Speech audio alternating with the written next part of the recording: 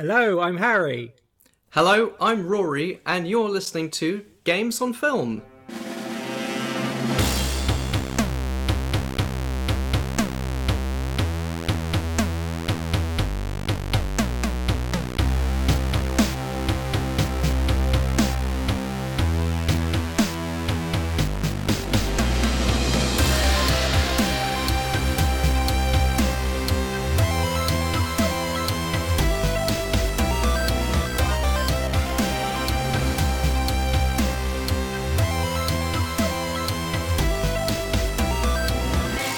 Hello, welcome to Games on Film, the podcast that celebrates video game movies. And we have a treat of a video game movie today. Today we have, as always, me co-hosting the podcast. But we also have my brother Rory. Hello, Rory. Yes, hello. I said hello earlier. But also, as a special guest, we have comedian Dan Thomas with us. Hello, everyone. Hello, and you are the guy who introduced us to this film. I mean, it was we had a big list, a big Wikipedia list, but you have been living with this film burned into your brain for some time, haven't you? 27 years. I remember I watched this 27 years ago, and I won't say that I haven't stopped thinking about it, but maybe once a year I'll remember it like it's a fever dream. Because it doesn't feel like a film. It feels like something you'd wake up from a nightmare and go, well, that can't have happened.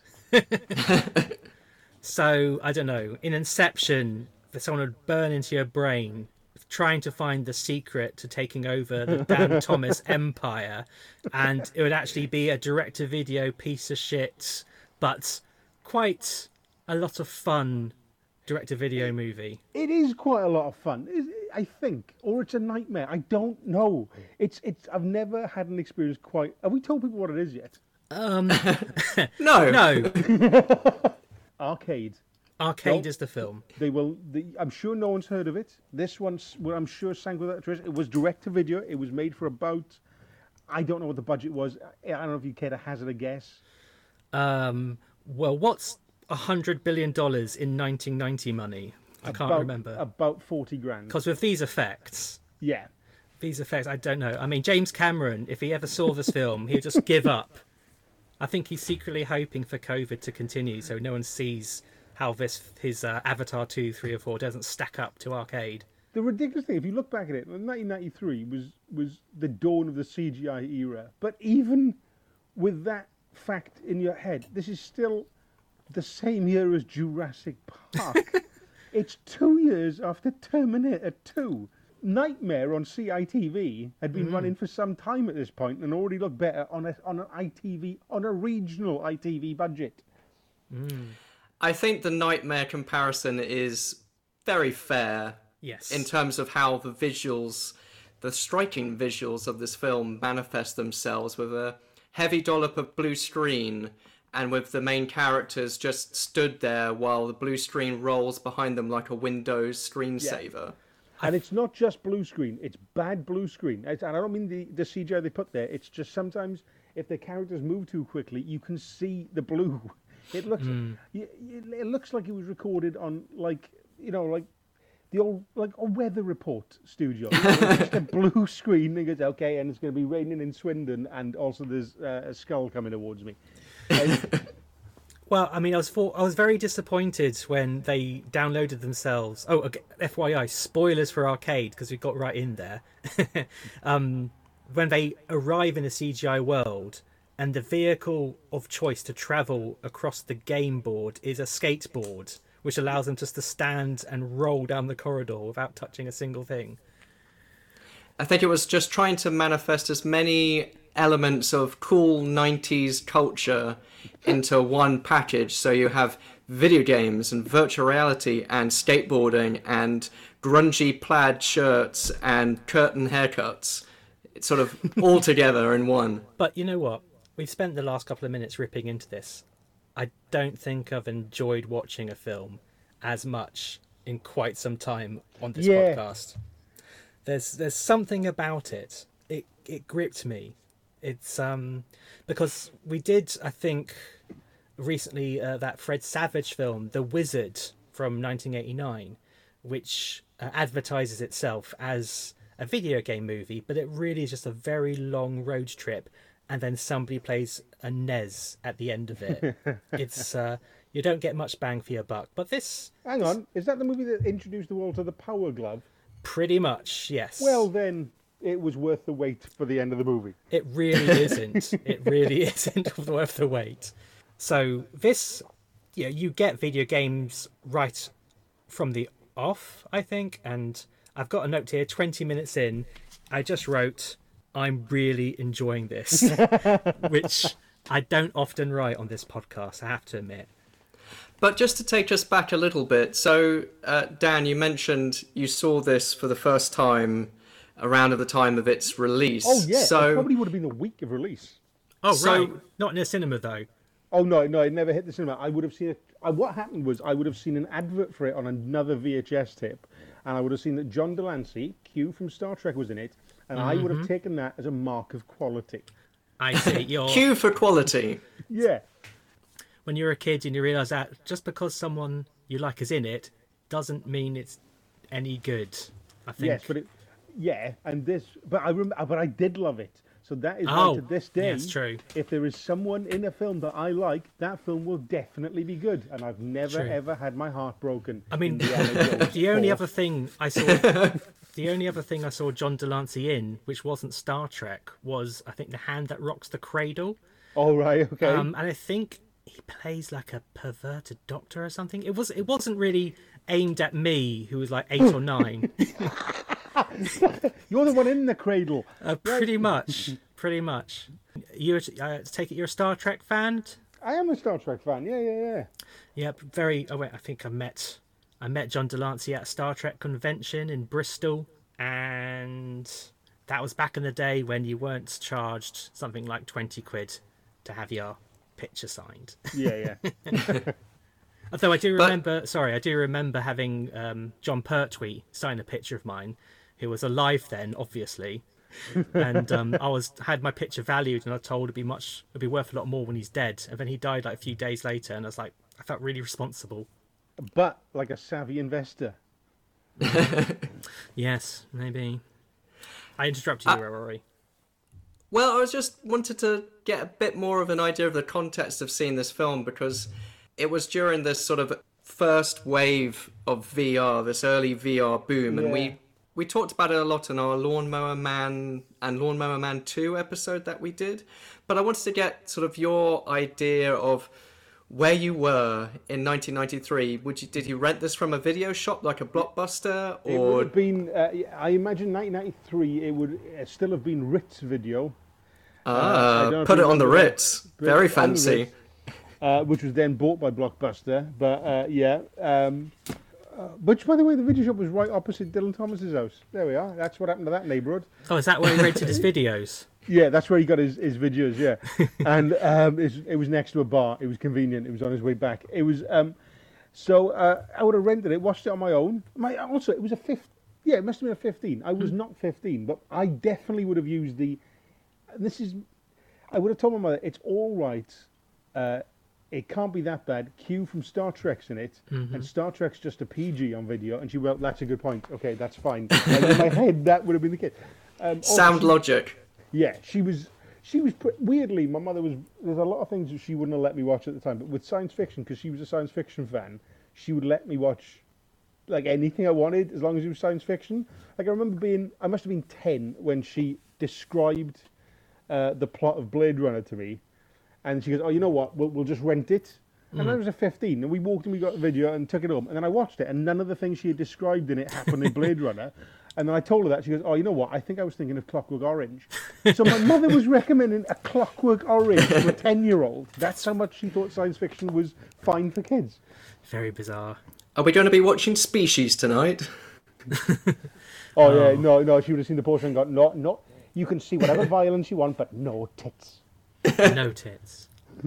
Shout out to Species 2, though. I really like Species 2, where it's a man. That's the twist. It's But a with man. tits? It would be great if there's a man of tits. Yeah. Man of Species 2, man of tits. Man of tits. So, I mean, myself and Rory, as I said, this was just on the list of the films we're going to cover. So I'd never heard of this film before, and I'm really upset that I haven't. I think my life would have been richer for it. That's a very bold statement.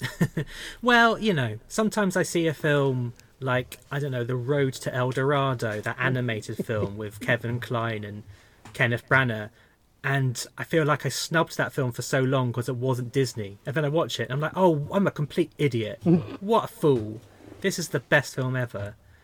And since watching Arcade just a few short days ago, I think I've watched it like 2 or 3 times. No, maybe too many. I have had it on a couple of times. Oh, wow. It's good background stuff. Are you sure the game isn't playing you now? Yeah. This is fascinating to me because the thing is, it's fun to watch, and visually let's use the word interesting, but it's not a pretty film. It's not like you're watching in the background. It's not like you're putting like a Terrence Malick movie on where it's lovely cinematography. It is one of the ugliest films ever made that isn't a war film.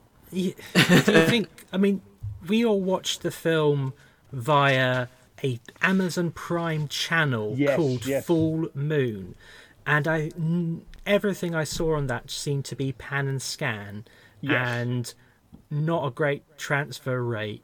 And this feels like the transfer from the VHS was literally somebody holding their phone up in front of the TV. Well, I'm just waiting for a 4K restoration of this film, although I did wonder, due to special effects limitations, whether a widescreen version exists, because if you're a square screen, then you don't have to do so much CGI.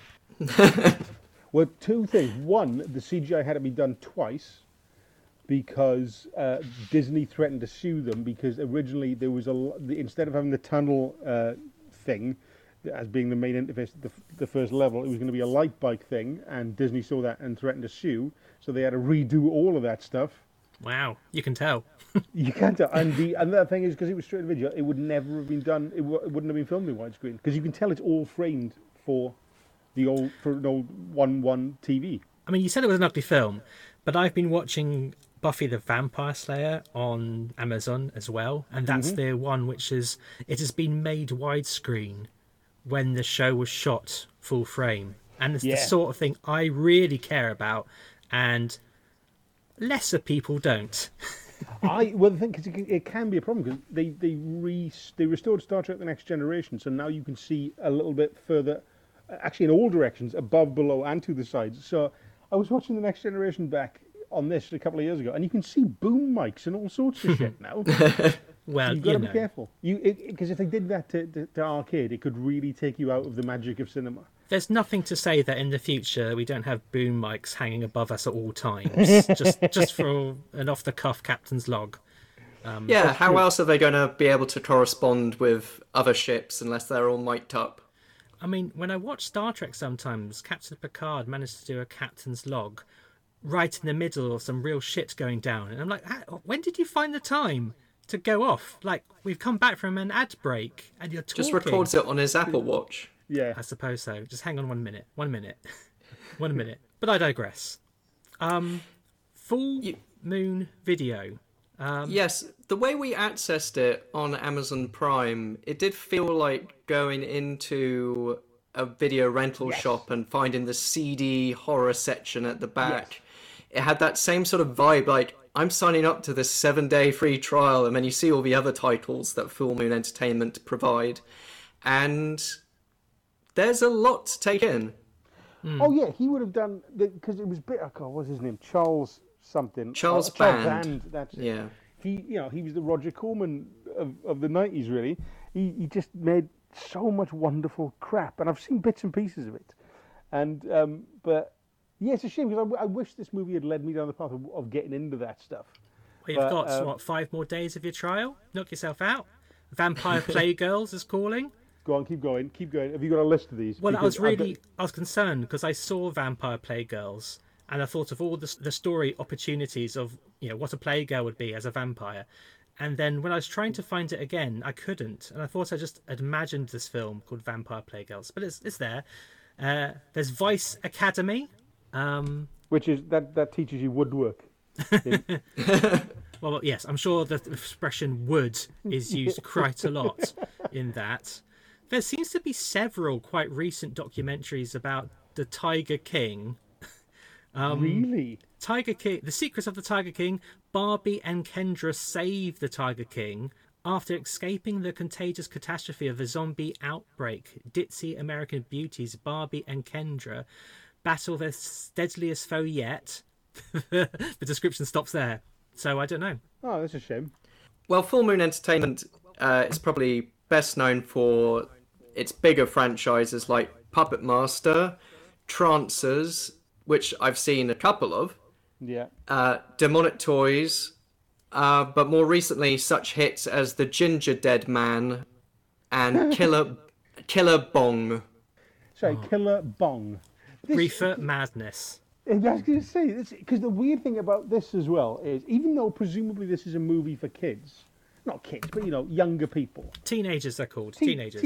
That's correct. The youth. It's very sort of like, the dangers of computer games. It's very much written by grown-ups because who don't understand the technology. I'm assuming that Killer Bong is going to be something about the dangers of smoking a nice bit of kush, but I think it's more that it's trying to deliberately target stoners because they know that that's their main audience.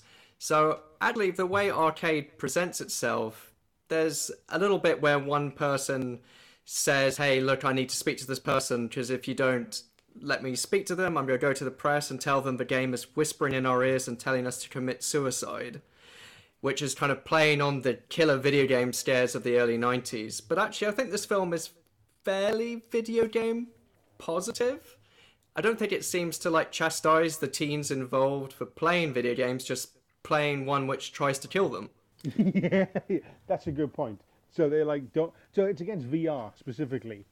Yeah. If you were just playing Sonic, you'd be fine. But as soon as you stick your face in a helmet, or you also, it's not actually a helmet, is it? It's literally just a pipe that they put their eye up against. Mm-hmm. Back in my day, it was just the old peep shows. The old you put in a coin, see a flick book full of a saucy girl, like a flapper taking her top off. It's all very innocent. You of course were raised in Victorian England. Yes, absolutely. Yeah. One was. But I mean, we're talking about the writer. I was very surprised to see this is a script by a Mr. David S. Goyer, the writer of, amongst other things, is it Man of Steel and the Blade films. And he was just the go-to superhero guy for a little bit. Batman Begins, I think he did he co-write that or write the whole thing? I think he wrote Batman v Superman, and did he do the other ones? Just the story? He did he contributed to the Nolan ones. Okay. I think he wrote the. Did he write the really bad? Batman versus Superman, like Apocalypse or whatever it's called. Dawn of Justice. Oh, you did that one. All right, the actual produced one as well, not the shitty one that never came out. Okay. I mean, there seems to be so many iterations of Batman right now. It's hard to pin down. Yeah. But yes, this must have been. I mean, this is a complete assumption, but I wonder if this is one of his earlier works, of his oeuvre. Yeah. Well, he did write a few of the Full Moon Entertainment releases, including Demonic Toys. So this was clearly his starting ground, like Roger Corman would do with the likes of Jack Nicholson and Francis Ford Coppola and such.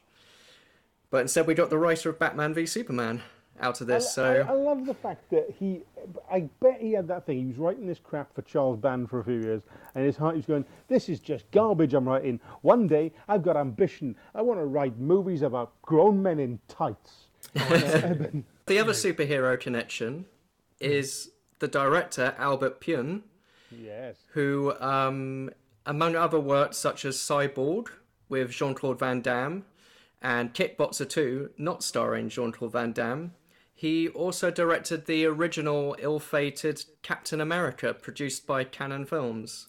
But the one which actually came out? Yeah. The 1991, yeah. I actually loved that when I was a kid. I haven't seen that since probably the first time it came on BBC. I loved that.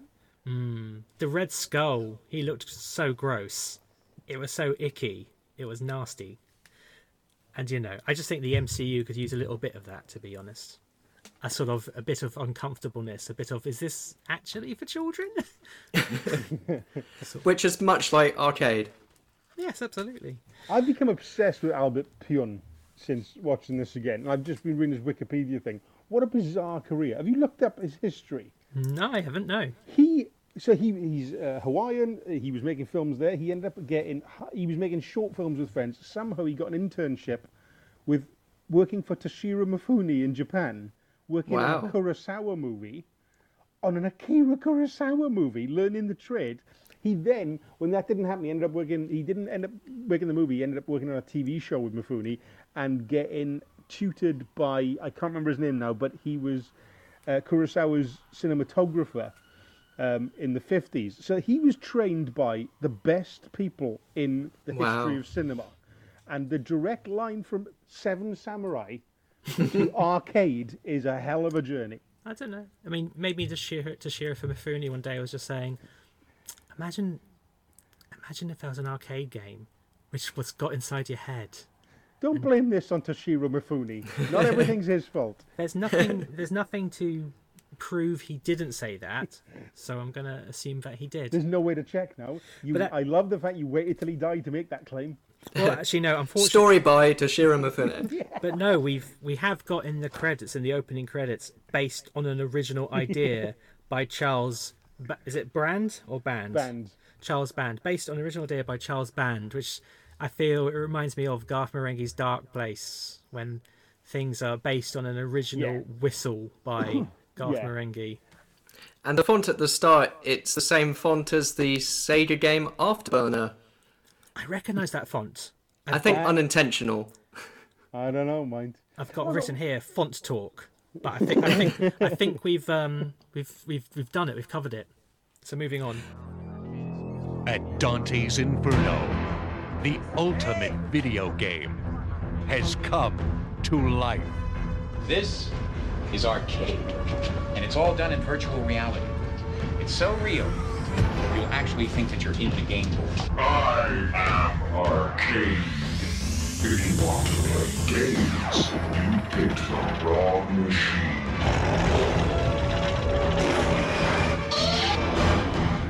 You gotta try this thing. And all you need to play are 2 quarters and your soul.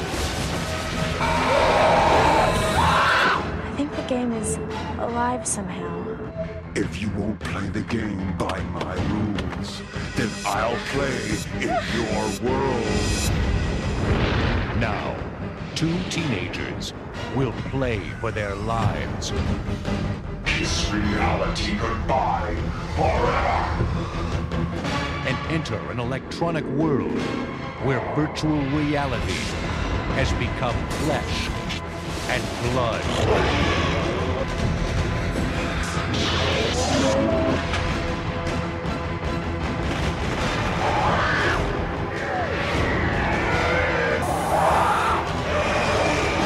Congratulations, Alex. You've almost made it to the final level.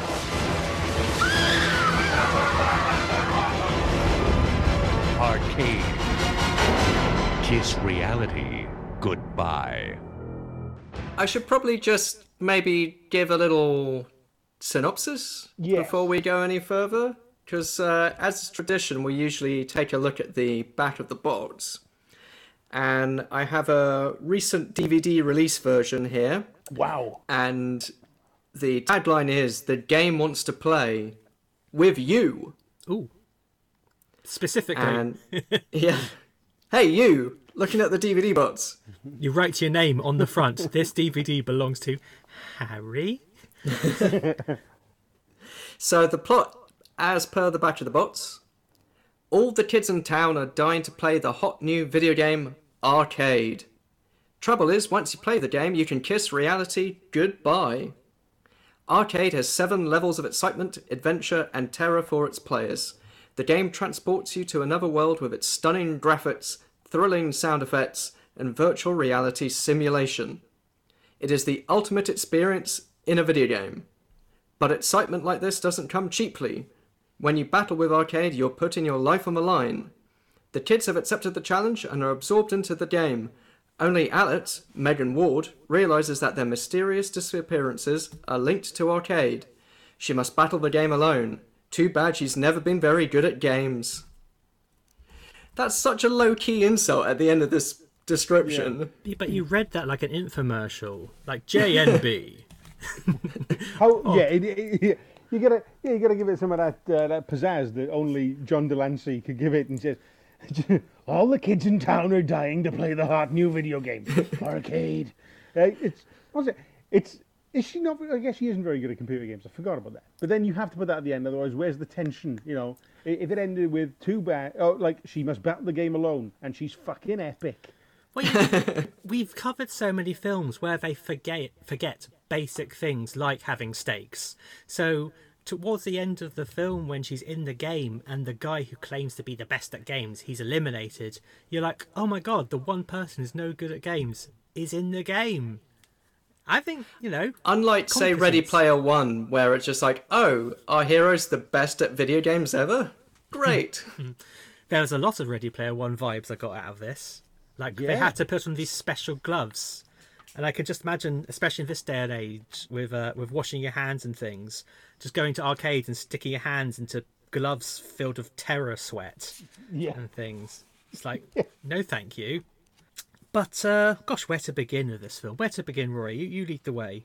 Well, I guess we're sort of introduced to our main character, Alex, and it's a very strange opening. It's very hazy and, as Dan said, dreamlike. It kind of looks, the way the whole film is shot, actually, it looks like it's an FMV running off a CD-ROM. Yes, it's got that same sort of, like, look and feel, and particularly the grainy version that we were watching adds to that. I wondered if this opening act had been directed by David Lynch, because it is very slow motion. Poor Alex, she wakes up on the morning her mother shoots herself in the head, and I just imagined like the music from Twin Peaks sort of building here as she discovers her mum, and the dialogue, I mean, throughout, but especially here, is very stilted. And I think you're being very generous with the David Lynch comparison, because I wrote down Edward D. Wood Jr. That scene with the psychiatrist it's not the dialogue, the actual words they're saying isn't too bad, but it's the way that they deliver them, which is something about, I've had trouble sleeping since my mother died. Yes. There's no pause or anything. It's like, I would have said died. All right, just give me a sec, psychiatrist. And it just reminded me of every exposition scene in an Ed Wood Jr. movie. You mean it gets the job done? It gets the job done, and at no point do you think these are real people who it matters what happens to them. I never believed in heaven.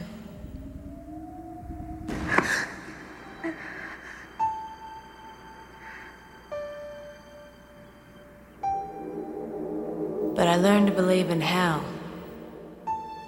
when Mom sent me there.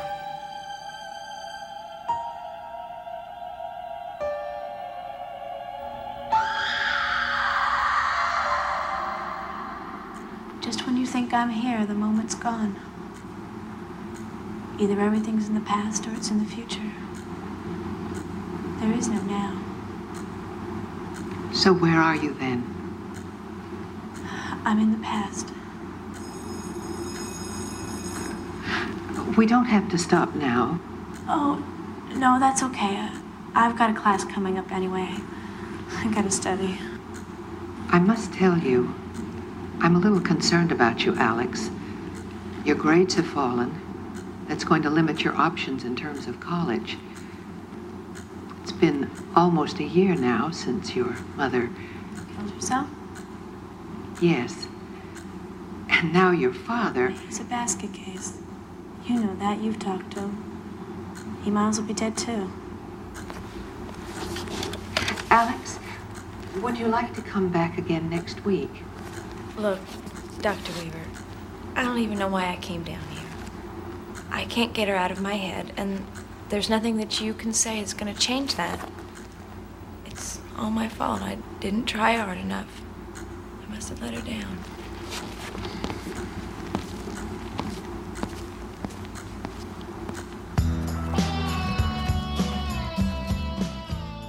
But I just really I mean, the tone of this film, I don't know why this connected with me. It feels just like a bit grungy and a bit dangerous. Yes. And it's like this when they have an establishing shot of it, because it's like, you know, Scream. It's a teen slasher movie essentially is what this is.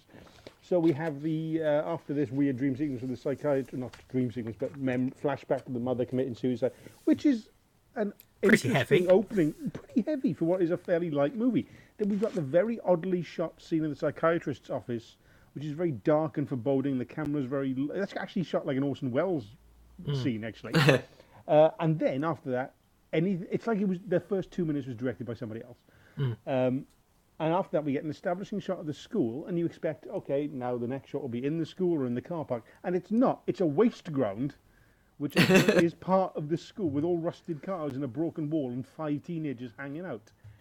And it's these weird decisions that are like, this is not like anything I've ever experienced. It has got that dream quality, while at the same time going, the reason it feels like a dream is it's cheap as fuck and they've had to do what they can. Yes. But the overall effect, which is the same for me, is it is like a bit of a fever dream. I think that scene where we're introduced to Alex's school friends, and yeah, we never see the interior of the school beyond this doctor counselor's office, I think. It's just hanging out in this like strange, I guess, like concrete car park or whatever. Yeah. But I think this sequence, it sort of encapsulates just how this might be one of the worst made films we've covered. And I'm talking like Uwe Boll and Joysticks, and I think it's maybe even subpar. I'm not saying it's the worst, but I think just the worst made, because in this sequence, you just have this very strange editing. You have the background noise, so you can barely hear the dialogue, which is all very improv-y, but it's not very experienced actors, so they're just sort of talking over each other and not really being very clear in what they're saying. And then you have the music come in and the sound mixing so off that you still hear background ambient noise and it gets cut mid-music. It's just really badly stitched together. I think all the audio, all the dialogue in this is captured on set or on location. I don't think there's any ADR apart from this one bit, which I'll get to later, which is very odd. But everyone seems to fade in and out. It's quite mumbly, and you know, I went for the subtitles and they were not present on Amazon Prime. Same. It. We're introduced. As I mentioned earlier, I'm watching Buffy for the first time at the moment, and we get Seth Green in Buffy, and we get Seth Green here playing a character called Stilts, and he could not be more different from the gentle and kind and loving character that we get in Buffy. He's freaking horrible, but I kind of love it. I kind of love how it's Seth Green doing it. Him and Alex's boyfriend Greg, in fact, pretty much everyone Alex tries to bare her soul to and say, you know, it's been a year since my mum died and I'm in therapy. Everyone's got a very dismissive attitude to counsellors. They're pretty much like, counsellors, what do they know? And it just seems to be a real thing against counsellors back in the early 90s, I think. Maybe it was just cool to diss them. But later on, one of the characters, Nick, is very dismissive of the fact that like her boyfriend Greg goes missing, and it's just like, oh, stop hassling me. You've been so paranoid. It's her mum shot herself in the head and her dad is quote unquote a basket case. She's had it pretty rough. Just show a little tact and sensitivity. I mean, I think going back to Seth Green, when Alex is panicked and saying all our friends are disappearing, Stilts, aka Seth Green, says, should I go and get the straitjacket? Which doesn't seem very helpful. And then Nick says, okay, we'll go along with this, but if it turns out to be nothing, then I don't want to hear about it again. He gives a real horrible ultimatum. I didn't like him. I didn't like Nick. No. It just sounds like he's going, he better be dead. I'm going to be in a terrible mood. Funny, I mean, in that scene, we've skipped ahead a bit, but in that scene, Alex is disturbed because all her friends are being really difficult to get hold of because she's been phoning them all night and they're all engaged, and we're led to believe that's because Arcade has taken over the phone lines. And then the next day she sees Stilts, who was one of the people who she called and was engaged, and Stilts is there and he's fine, and it was so clearly she was wrong about Stilts. He was just on the phone and not taken over by arcade. I think he's justifying it because he's talking to Nick about some sweet girl that he was seeing the night before, and I think sort of mentions offhand that she kicked him in the balls or something, which seems about right. Yeah, I wrote down his dialogue. So this is something that Oz from Buffy the Vampire Slayer would not say. He says, I went on a date, with Laura, with the big... Yeah, so I grabbed them and I squeezed them, and then I got punched in the head and kicked in the balls. Ha ha ha ha ha. They laugh. I mean, it's cracking dialogue. I mean, David S. Goyer, has he ever been better? I know. He probably went undercover as a teenager to get that dialogue. It was remarkable. Yes, you seem suspiciously like an older man, but it might have been a teen movie from the 80s, so everyone was suspiciously older looking anyway, so... Anyway. How's it going, fellow kids? Indeed. Well, we've talked a bit about Alex, who she's kind of I like Alex, but I don't have much to say about her. I think Nick is the male lead, and he's best known for A Christmas Story, isn't he? Yeah, Peter Billingsley, former, I guess, child actor, though I guess still in the process of growing up here. But he was the lead in A Christmas Story, a much beloved Christmas movie, at least in America, maybe not so much well known here, but it's pretty interesting. It's directed by Bob Clark, who also directed Black Christmas, and it's a subversive take on the Christmas sort of family movie. But actually, while he's still doing acting, he's probably does more work as producer now, particularly with the works of Jon Favreau. He produced Elf and Zathura, and made appearances in Iron Man and Spider-Man Far From Home. Oh, wow. More recently. Oh, I'm really glad he's working, because this should really have ended his career.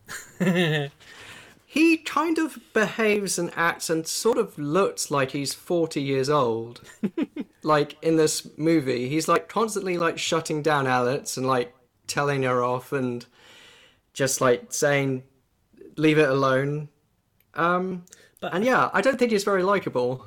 But I think you mentioned earlier how maybe the budget in part creates this weird sort of world, because there's hardly any parents. There's one guy, like Alex's mum shot herself. Alex's dad is lying on the couch with no lines. And well, I'll tell you how low the budget is. When they had to redo it, Peter Billingsley was one of the VFX team as well. Oh, nice. They genuinely, so they were just getting the cast to chip in. Wow. I mean, you know, I'm sure Dickie Attenborough did a lot of the VFX in Jurassic Park, as I recall. Yeah, he donned a Velociraptor costume at one point. Yeah. During the kitchen scene. That Velociraptor with a twinkle in its eye in the kitchen scene, that's our Dickie Attenborough. That's Dickie. They spared no expense apart from that bit. And he brought his brother on to go, does this look real? Yes, Dickie. It's wonderful. Well, it's James Mason, fuck it. James Mason is playing David Attenborough in this. And now the dinosaurs are wandering across the sort of the lawn bit. That's my impression. Yeah, but it's I don't mind a low budget when it's done with this much, and I'm going to use this word just the once, with this much verve. Oh, what was that? I'm trying to trick you into saying it twice. Oh, god damn it.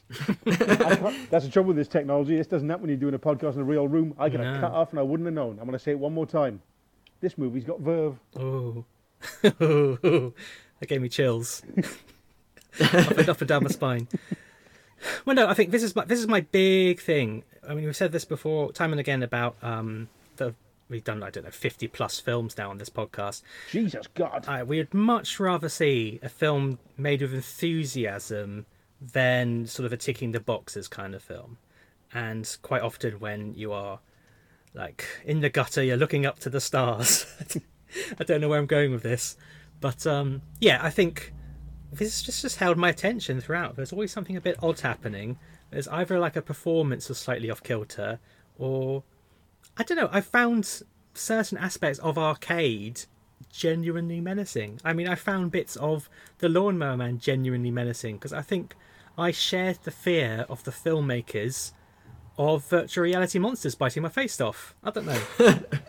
Maybe it's just because I grew up in that period. I mean, I think part of the reason I enjoyed this film so much is that the night before I watched loads of Top of the Pops too, and it made me really nostalgic for late 80s and early 90s music. Like, I couldn't believe how many records Jason Donovan released in 1989. It was insane. And so this kind of neatly filled into that vibe I was going for. It's not quite retro wave. What would you call it? Grunge wave? The early 90s? Early 90s, yeah, this would be grunge. This has got a Seattle sound quality to it, hasn't it? It's very put together in a garage. It's the thing is, but we're saying that I can't think of any. There are elements of it that are very much of the time what they're wearing and what they're dressed. But no movie's ever made me feel the way this movie does. It's sort of like fascinated and slightly dirty after. You feel weird after it. It's got a dreamlike quality. It's like you have woken up from a nightmare. I think the arcade that a lot of the action centers on, the actual physical arcade as opposed to the game, is a sort of case in point. So the cool new game that everyone wants to play is called Arcade, developed by a company called Vertigotronics. And the coolest place in town to check it out is an arcade called Dante's Inferno, which I think is trying to be a clever name, but isn't. Like, there's no reference to it beyond that. I guess there's like the 7 levels of the game. There's something like 7 layers of hell. But the actual arcade in question, Dante's Inferno, it's all very hazy. It's filled with artificial smoke. It kind of looks like where most 90s video game commercials yes, it does, is set. The exterior is clearly in a bad part of town. It's just a red brick wall that they've hung a cardboard sign that says Dante's Inferno on it and gone, nobody will question it. And then you go inside and it feels like they have filmed it in an S&M club at 4 in the afternoon. They've just chucked in some smoke, dragged in some pinball machines and gone, fuck it, we've got 20 minutes. Have you ever seen Irreversible, the Gaspar Noé film? With the 8-minute rape scene? Yeah, but I wasn't referring to that scene. I'm referring to the kind of the start where they go into the sort of BDSM club and there's this growling music, which is very disconcerting. The Dante's Inferno in this film gave me that vibe. Okay. But the only machine I recognised in there was the Simpsons pinball machine, and I noticed that as well. Now I'm surprised they were able to get that past like licensing. They obscured it with too much artificial smoke, so hope no one will notice. I think they probably did, but we all noticed it, and I'm surprised because I mean, Simpsons was at that time the most valuable IP on the face of the earth. I'm surprised they were able to get it in. Well, I mean, this film was released in 93, but wasn't it filmed in 91?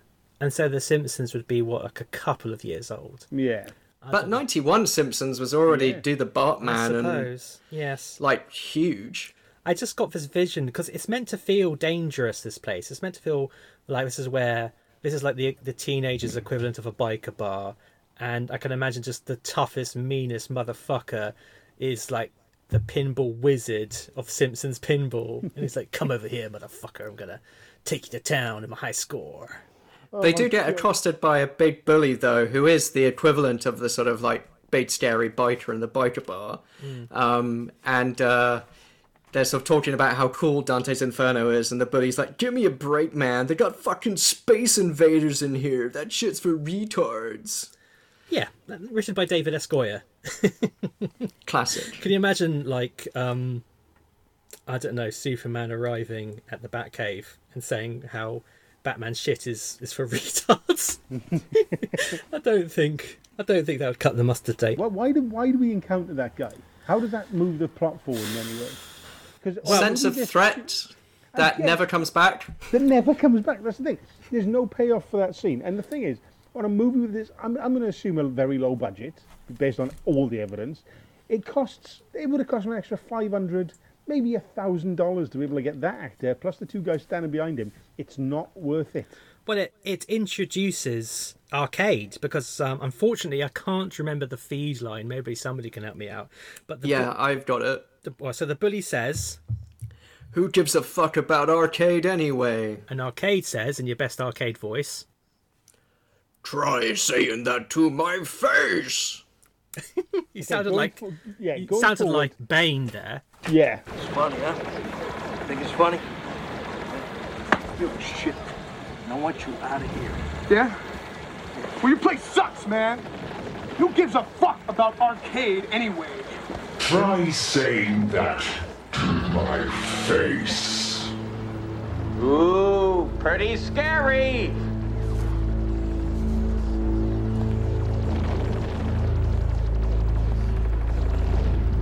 Out of the way, kids. Out of the way. Mr. Finster, how are you? You look rested. Come on, kids. I got something to show you in the other room. We'll blow a hole in your shorts.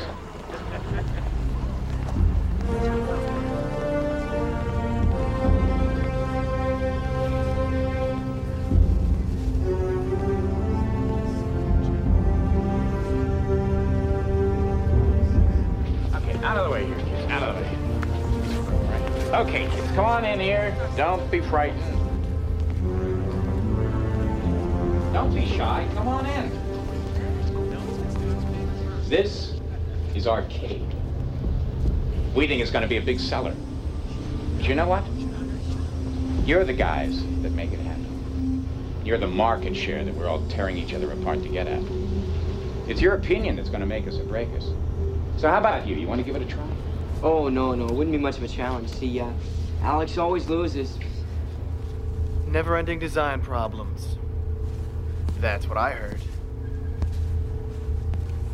So aside from the package, what makes arcade so different? Now there's a man after my own heart. Straight to the point. What makes arcade different? It's the way it reacts. It responds like a human does.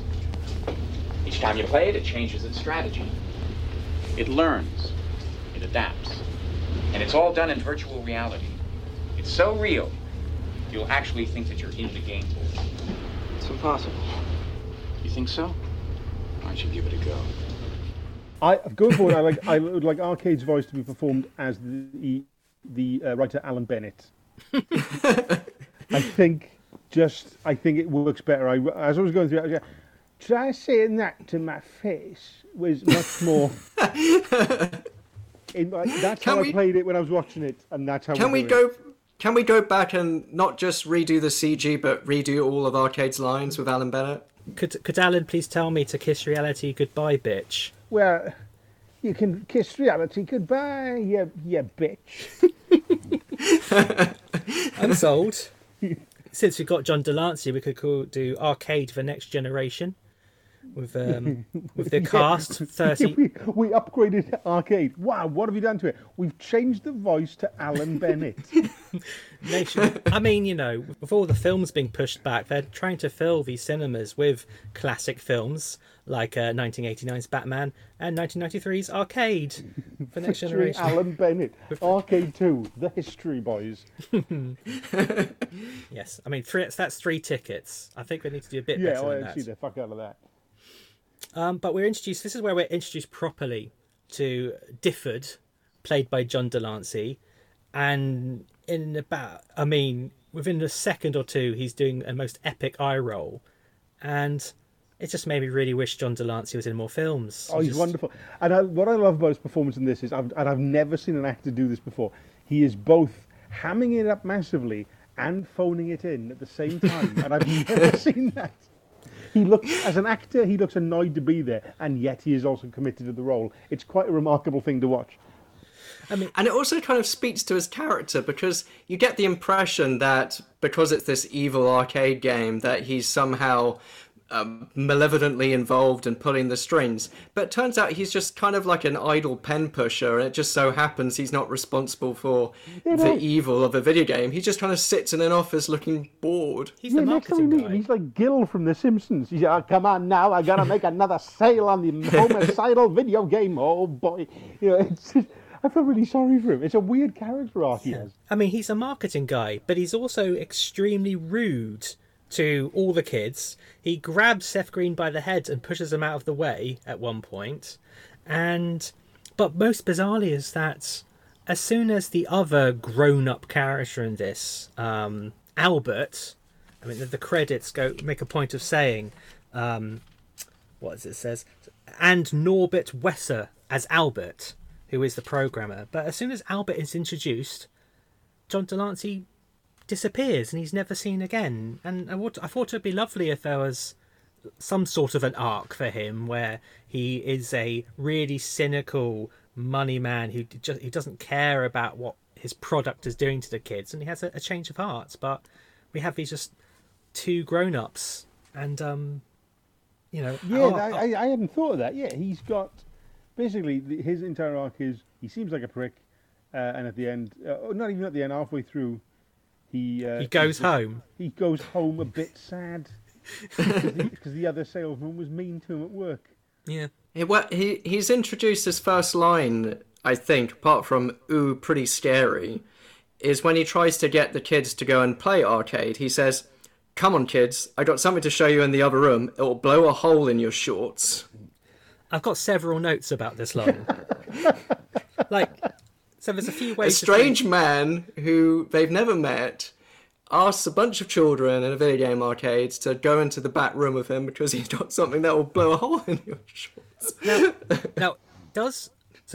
Point one, the character could be a pervert, and he's like Jimmy Saviling this. He's being very overt, and it's only later that you realise, oh, hang on, he absolutely said he was doing this sort of thing. 2, he is completely oblivious to what he's just said, which I think is troublesome in certain ways. Does it mean what do we? Let's give him the benefit of the doubt. What do we think he thinks he means when he says "blow a hole in your shorts"? Like they'll shit themselves very fast. A very powerful erection that will just tear through. I mean, what the fuck is he thinking? I mean, there'll be all sorts of problems if it was a literal thing which happens. So like they get. Because they give home versions of arcades to people, and they give them little marketing cards, and he gets these cards back, and across the board I've had to triple my expenditure on shorts. Yeah. So did you did the presentation of the new product? Yeah, what happened? There's a problem. Yeah, what's wrong? Is it working? Oh, it's working. Everyone, and I mean everyone, when they play the game, is shitting themselves. Oh, that's a problem. I haven't finished yet. They are shitting themselves. It's not even. It's coming out. You'd think it'd come out loose. It's coming out very solid, and it's been shot through like a cannon of crap. And I think it's a problem with the machine. Because if it happened once, I would be like, oh, it's just, probably a viral thing. Like, it's happened every time I've presented it all around the country. This machine's making people shit cannonballs. Well, I mean, let's look at this another way. There's a lot of people who are constipated in this world, and But I guess a spin for the marketing man then is to just bill arcade as the world's first virtual reality laxative. Yeah, you just go, if bran flakes aren't working for you, ask your doctor if arcade could be the product for you. I mean, there's one problem with that, because you need a donor, but we'll get to the donor inside arcade a bit later on, I think. We see the machine itself for the first time, and were you as impressed as the kids were? With a balsa wood thing that's been spray painted back as early as just before they started shooting. It's got a TV at the front. Be careful, kids. It's wet paint. The mechanism for putting your eyes onto that pipe seemed quite... It didn't seem very ergonomic, did it? It seemed... Yeah, just in case no one... just in case anyone listening hasn't seen arcade, what we've come to think of as being virtual reality is that it's a thing that allows full motion of your head to have the sense that you're actually somewhere if you look around. Bear in mind, you can't look around. No, it's true. Because you're solidly... it's just like you're put into this machine. There are 2 tubes that come to where your eyes are. You lean forward. There is no way you're going to feel like you're actually there. You're going to feel like you're in a cupboard with toilet rolls in your face. And then when Nick removes his eyes from the pipes, he's got 2 black rings around his eyes, and John DeLance is like, "Got you, motherfucker!" Yeah, it's an elaborate plot to get rings. I said wet paint. Yeah. But it is pretty much like the Nintendo Virtual Boy, which came out in '94, I think, and that again is a very cumbersome device. Yeah. But again, no one, as far as I know, nobody was driven mad, homicidal, or suicidal from playing the Virtual Boy. Nobody bought the fucker. But if they did, I'm pretty sure they were sick. But can you imagine, like, after some terrible massacre, the feds go back to somebody's house and they've just got a room piled high with Virtua Boys, Like, oh, I was worried about this happening. yeah, just. I warned them. Didn't I warn them? When they finally found Bin Laden.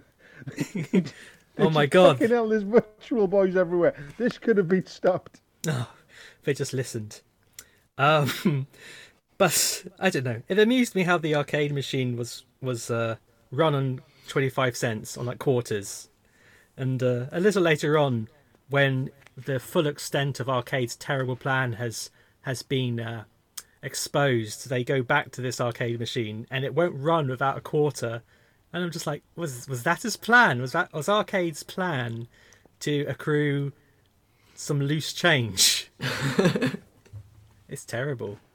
But also later on, we get 2 players entering the game at the once. And was there only one set of goggles, one set of gloves? I tried. You get one eye hole each, I assume. Yeah, one glove each. And is it like when you sit on your hand and it doesn't really feel like your hand? And I'll stop there. I mean, one thing I noticed was how, because it's boring to look at somebody with their face on a pipe, we get a sort of a vision. I mean, it's, for some people, talk for yourself. But to they go sort of Iron Man helmet, don't they? With seeing the actors' faces, they've got a blue light in their face and some sort of graphic in front of them. And I can just imagine when Iron Man came out, like 15 or 16 years later, that the director of Arcade was like, I made that. I created that. That was mine. But hey, in the game itself, they get a lot of CGI corridors. And, I mean, I know we were taking the mick out of the CGI, but I think this gets the gimme of it's meant to be a computer game.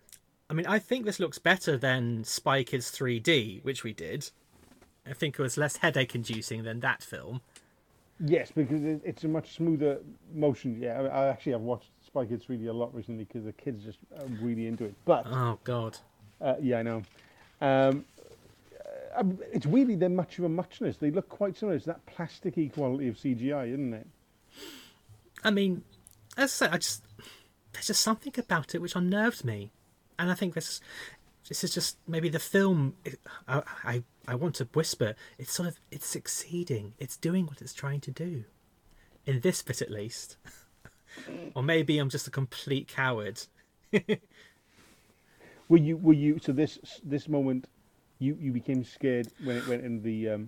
Well, it worked as a horror film for you in this moment. So I mean, Nick plays the game, and then he gets freaked out, and then he hits the escape button, which is located at the top of his joystick, and it will absolutely be accidentally used 100 times if this went to market. Yeah. But then Greg, the boyfriend, gives it a go, and he's on his own. He's been left behind, and he fails the game, and he turns a corner, and a terrifying metal skull with sharp teeth attacks him, and it scared me. I don't know. I don't like it. I will. I'm not the bravest person in the world. I'm not a huge fan of horror. I coped with it. Fine. Okay. Do you think it earns its 15 rating?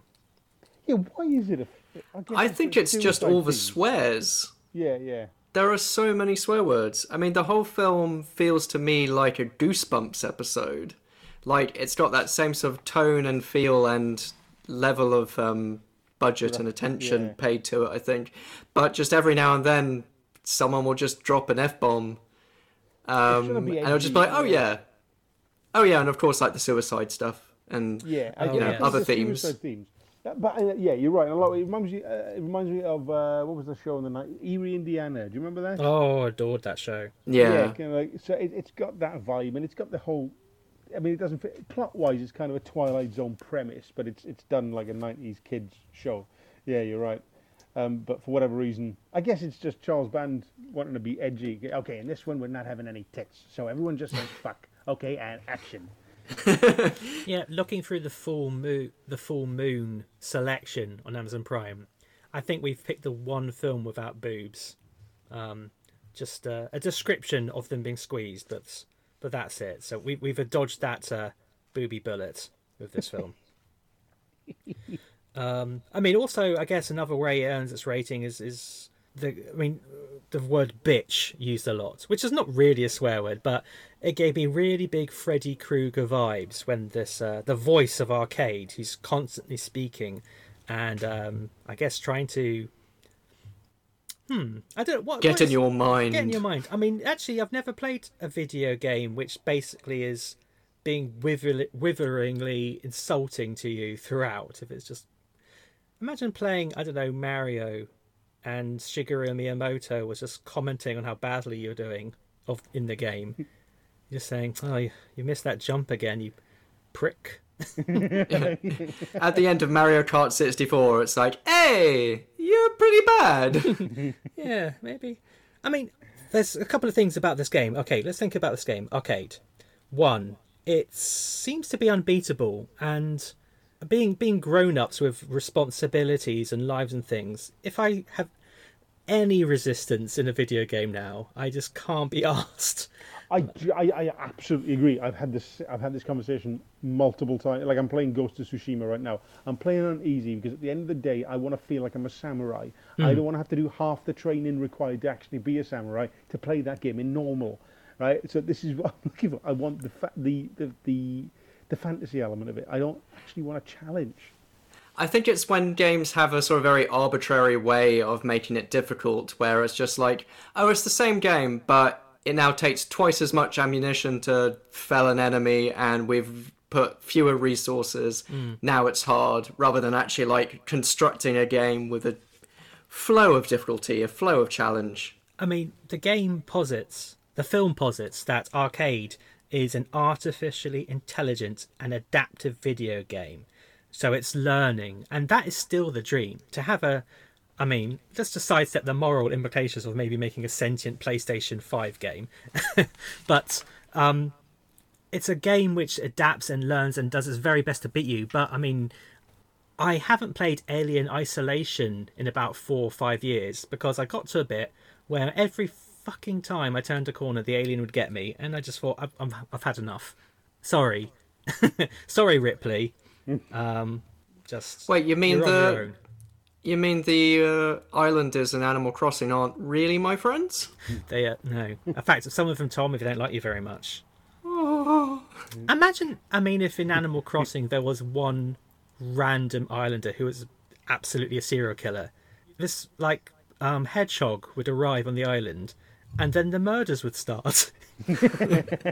And you weren't like, what is this? And there's this one animal in all of Animal Crossing which plays you, which oh gosh, I don't know if I want to play that game anymore. But yeah, back to my point though.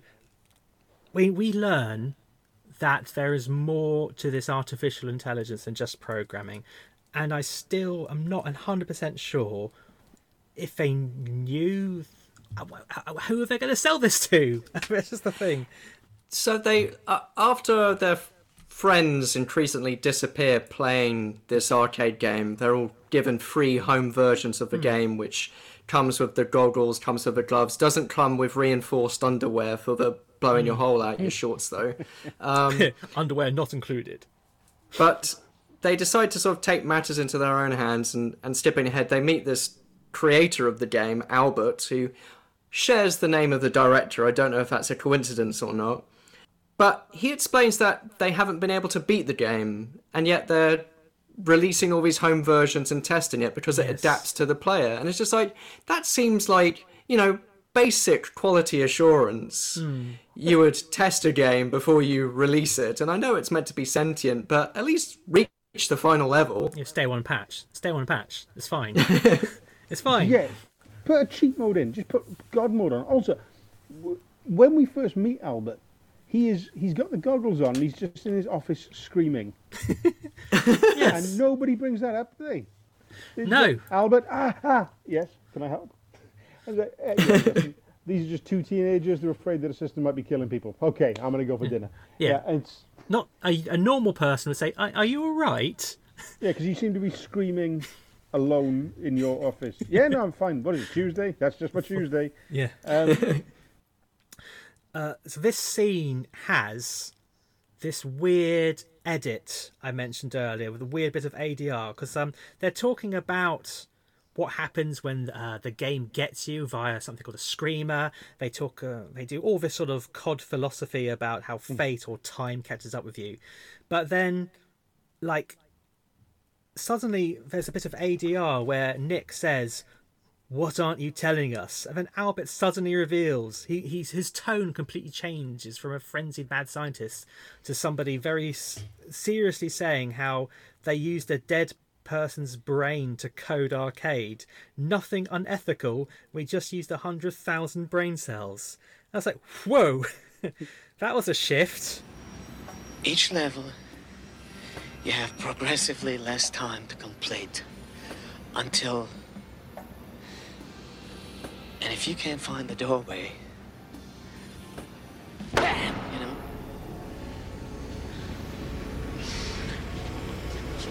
If you're lucky enough to cross the Sea of Darkness and collect your 4th key, you get a free life. Without a free life, there's no margin of error, and it gets harder. The next half of the game takes place inside Arcade's brain. Whoa. Urban scenario, lots of concrete and steel. Ugly and mean. Screamer comes even faster here. What aren't you telling us? All right. All I can tell you is that it involves a donor. All right? Look, he was brain dead already, so it's not like, anything unethical happened. We only used a few 100,000 brain cells. It's not a big deal. No. That's just it. It's alive there. It's the one changing the rules. It was supposed to be the ultimate challenge, People driving themselves crazy trying to beat it, sitting in front of their television for days, frying their brains. I mean, that's the whole point, isn't it? Keep them glued to the tube. Listen, you want my best advice? Don't play this game. Stay clear of it, period.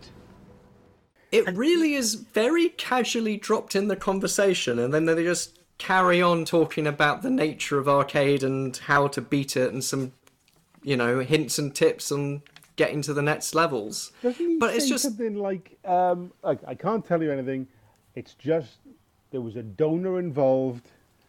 Yes, he's very cagey. But not that cagey, because I can't tell you much. All I'm telling you is we ripped out a human brain. He goes, I can't tell you much, and then tells them everything that they need to know. Like they said, there's a human brain in there.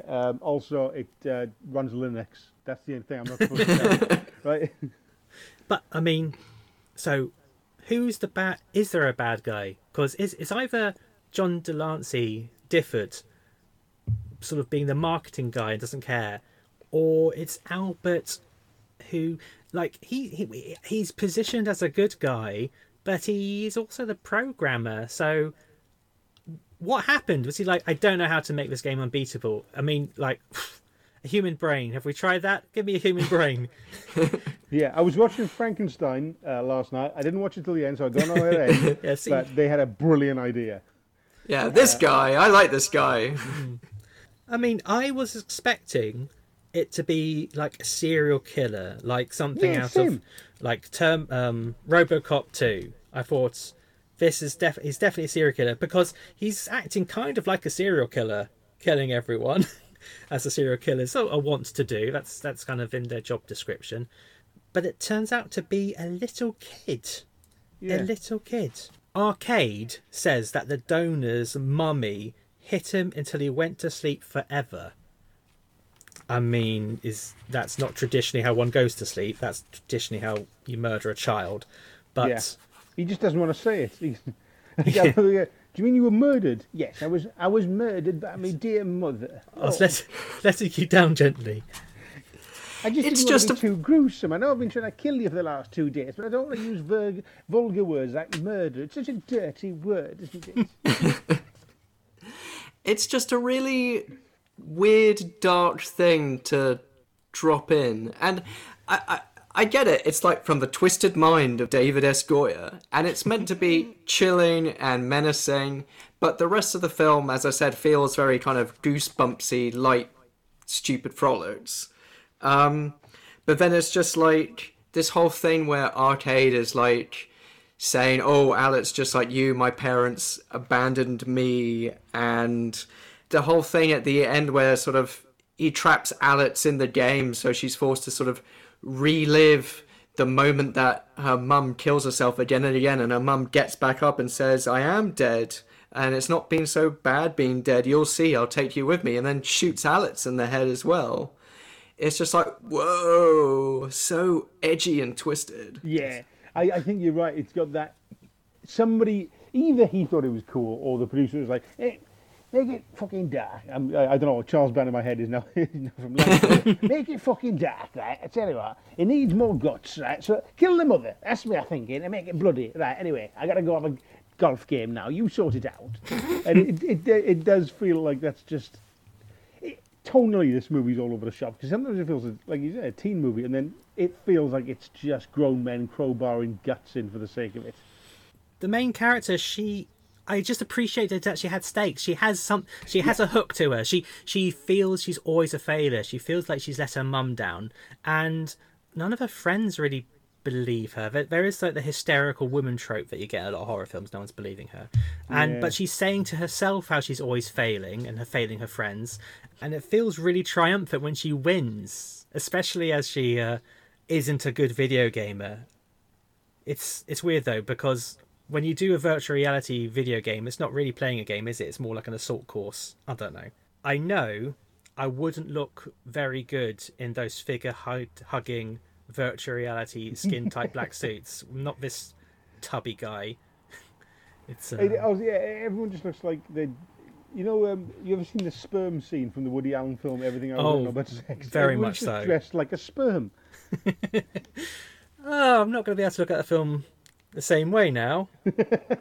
I feel like we've kind of gone all over a place a little bit. Let's get back on track. The only thing I really have to say about the stuff before they enter the arcade game is when they're trying to track down what's happened to their friends, they come across, is it Laurie? And I was really amused by how Laurie's not answering her front door, and so Alex rushes to the back door, sees her and sighs and says she's here, and then we cut to Laurie sat cross-legged in front of a static television, like something out of Poltergeist. She's like, oh, that's a relief. Hang on. I'm not getting a good vibe about this. Then we get some light effects and smoke effects, and I really appreciated how there wasn't like a CGI vortex like you'd get out of Buffy, because Buffy the Vampire Slayer has some pretty dodgy CGI. But I just really enjoyed the scene. There's just a lot of wind effects. Good wind effects this film has. Good wind effects. I believe I saw a similar quote on the box for the VHS. So there. Since we talked about VHS, I think Rory mentioned that there is a 1993 video box. A 1993 video box, which is kind of spoilerific. Would this be a good time to introduce that? So I read the DVD box from a more recent release, but the whole twist, the whole crux of this little boy being Arcade in the movie is laid flat out on the original UK VHS box, because it says, there's a new video game at Dante's Inferno and the kids are dying to play it. It's Arcade, a prototype with a life of its own, or rather, that of a young tormented child. The game is guided by an organic mother chip patterned after the boy's brainwaves and is an exciting adventure where the player enters the electronic world and becomes a part of the deadly game. Yada, yada, yada. But it's kind of like saying Darth Vader, brackets Luke's father, still pursues the Rebel Alliance across the galaxy. It's like, oh, hang on. I don't know. I haven't watched the original trailer yet at time of recording, so I don't know whether it plays that up or not. I mean, that's kind of why I like doing this podcast sometimes, because I have no knowledge of a film going in, and so I do get extremely surprised. But also I'm very stupid and naive, and I don't see a twist coming until on the car ride home, really. So I'm quite a happy-go-lucky film watcher quite a lot of the time. But after the activity at Laurie's house, they decide to go back to the arcade machine and not the home version. They go back to the arcade machine and go into the game world itself. And this is what I remember. 'Cause in my head, the whole movie was like the last 20 minutes. Yes. So like, is it The Goonies when you watch it as an adult and you're like, they only fucking go on the quest like an hour in or something. I remember rewatching it as an adult and it's like, whoa, I thought it was One-Eyed Willy all the way, but it's a lot of stuff. It's weird that I watched Willy Wonka with the kids for the first time, like since I saw it as a kid. Willy Wonka doesn't turn up for like an hour in. The rest is just very depressing stuff shot in post-war Berlin. Well, I mean, perhaps that's just the problem with cinema today. I mean, they have to always start in media res. They always have to have a lot of excitement just to make sure that you don't walk out of a film. But well, I guess they're all like making these movies in the anticipation that people are going to stream them, so you need to capture the audience in the first 2 minutes, otherwise they'll flick onto something else. I just think films should be allowed to be boring for a bit. Just an hour of boredom for a change. Hey, we watched The Wizard. That was an hour of boredom followed by 10 minutes of someone playing Mario. I stand corrected. Let me ask you, what is the most boring film that you have watched over the course of this quest of yours? I'm going to say Wing Commander. Well, I still have boredom nightmares about that film. Yeah, I like that a little bit more than Rory, but that's I mean, for something which is trying to be Star Wars, it felt very short of Star Wars. Gosh, it felt very long, though. Gosh, I mean, I probably do have to go. I wouldn't say boredom, but I'm surprised that you've allowed your children to watch Spy Kids 3D, because I went on record by saying anyone who, on the podcast, I said anyone who allows their kids to watch that film hates their children.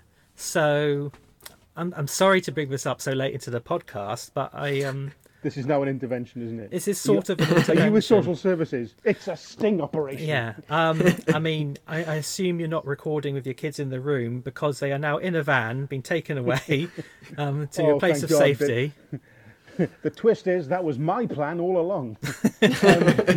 Yeah, I mean, fair play to you for sitting through that more than once, because I forced myself to watch the Spy Kids trilogy all in one go, pretty much, and I found by the end, I don't know. Did you like the first one? We're off topic now, but I genuinely think the first one is a good, inventive movie. I found the first one a bit of a struggle. Okay. I think Robert Rodriguez and people of his ilk who have their own little sort of cottage empire, probably a lot like the director of this film. You know, the less people who say no to them, the more difficult it comes to have quality control. I think the other one they did.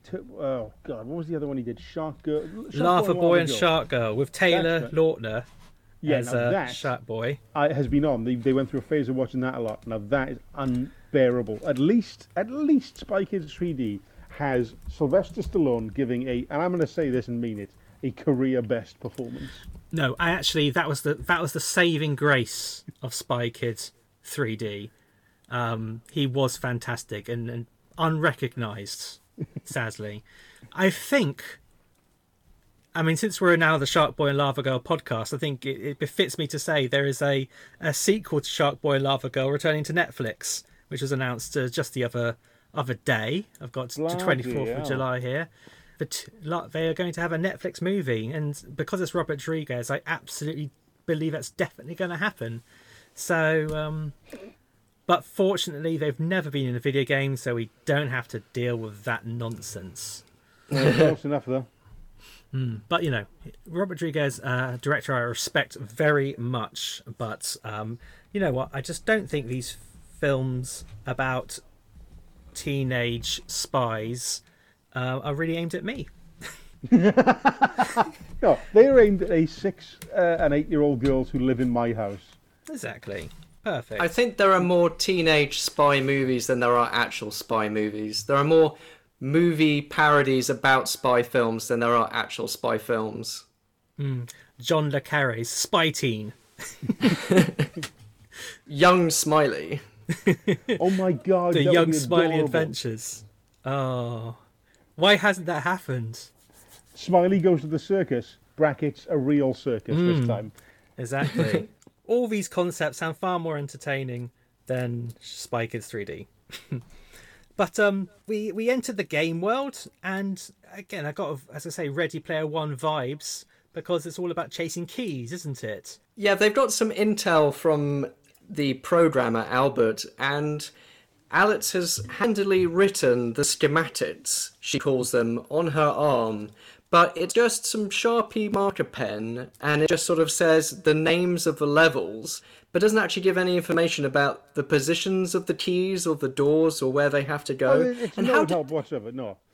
And how did she know that that was going to be preserved when entering the game realm? Like, their clothes all change, and then it's just like, oh no, we don't have the piece of paper with the schematics on it. And it's just like, yeah, I wrote it down on my arm. It's just like, yeah, but how do you know that's going to be in your virtual self? It's not like you go into a video game and you've got, like, the same tattoos you have, or, I don't know, piercings or whatever. Why would marker pen survive the process? Well, you know, it's probably because she is not a video gamer, she doesn't think about that sort of thing.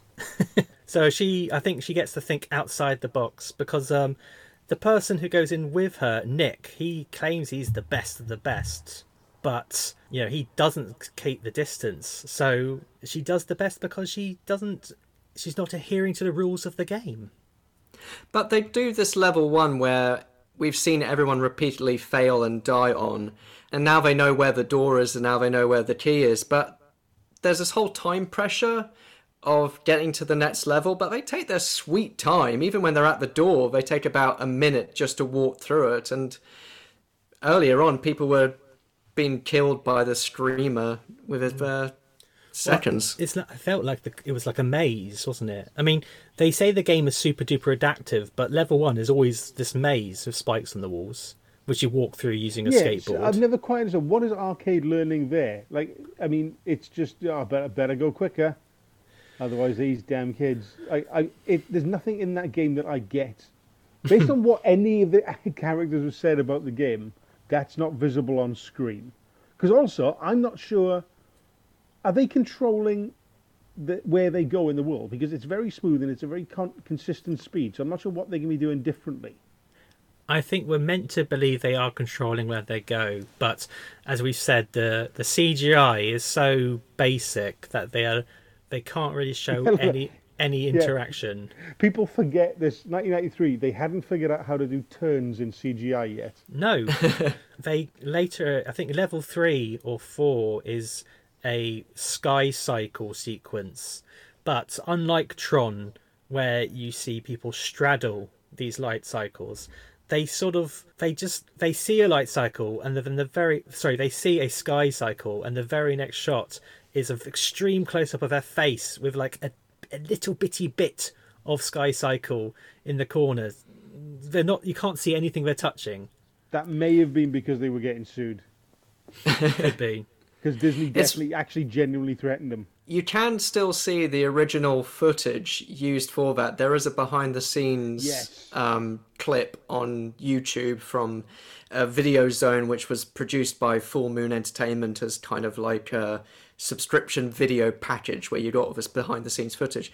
And the actual original CGI version is in its entirety on YouTube, but it's in Italian.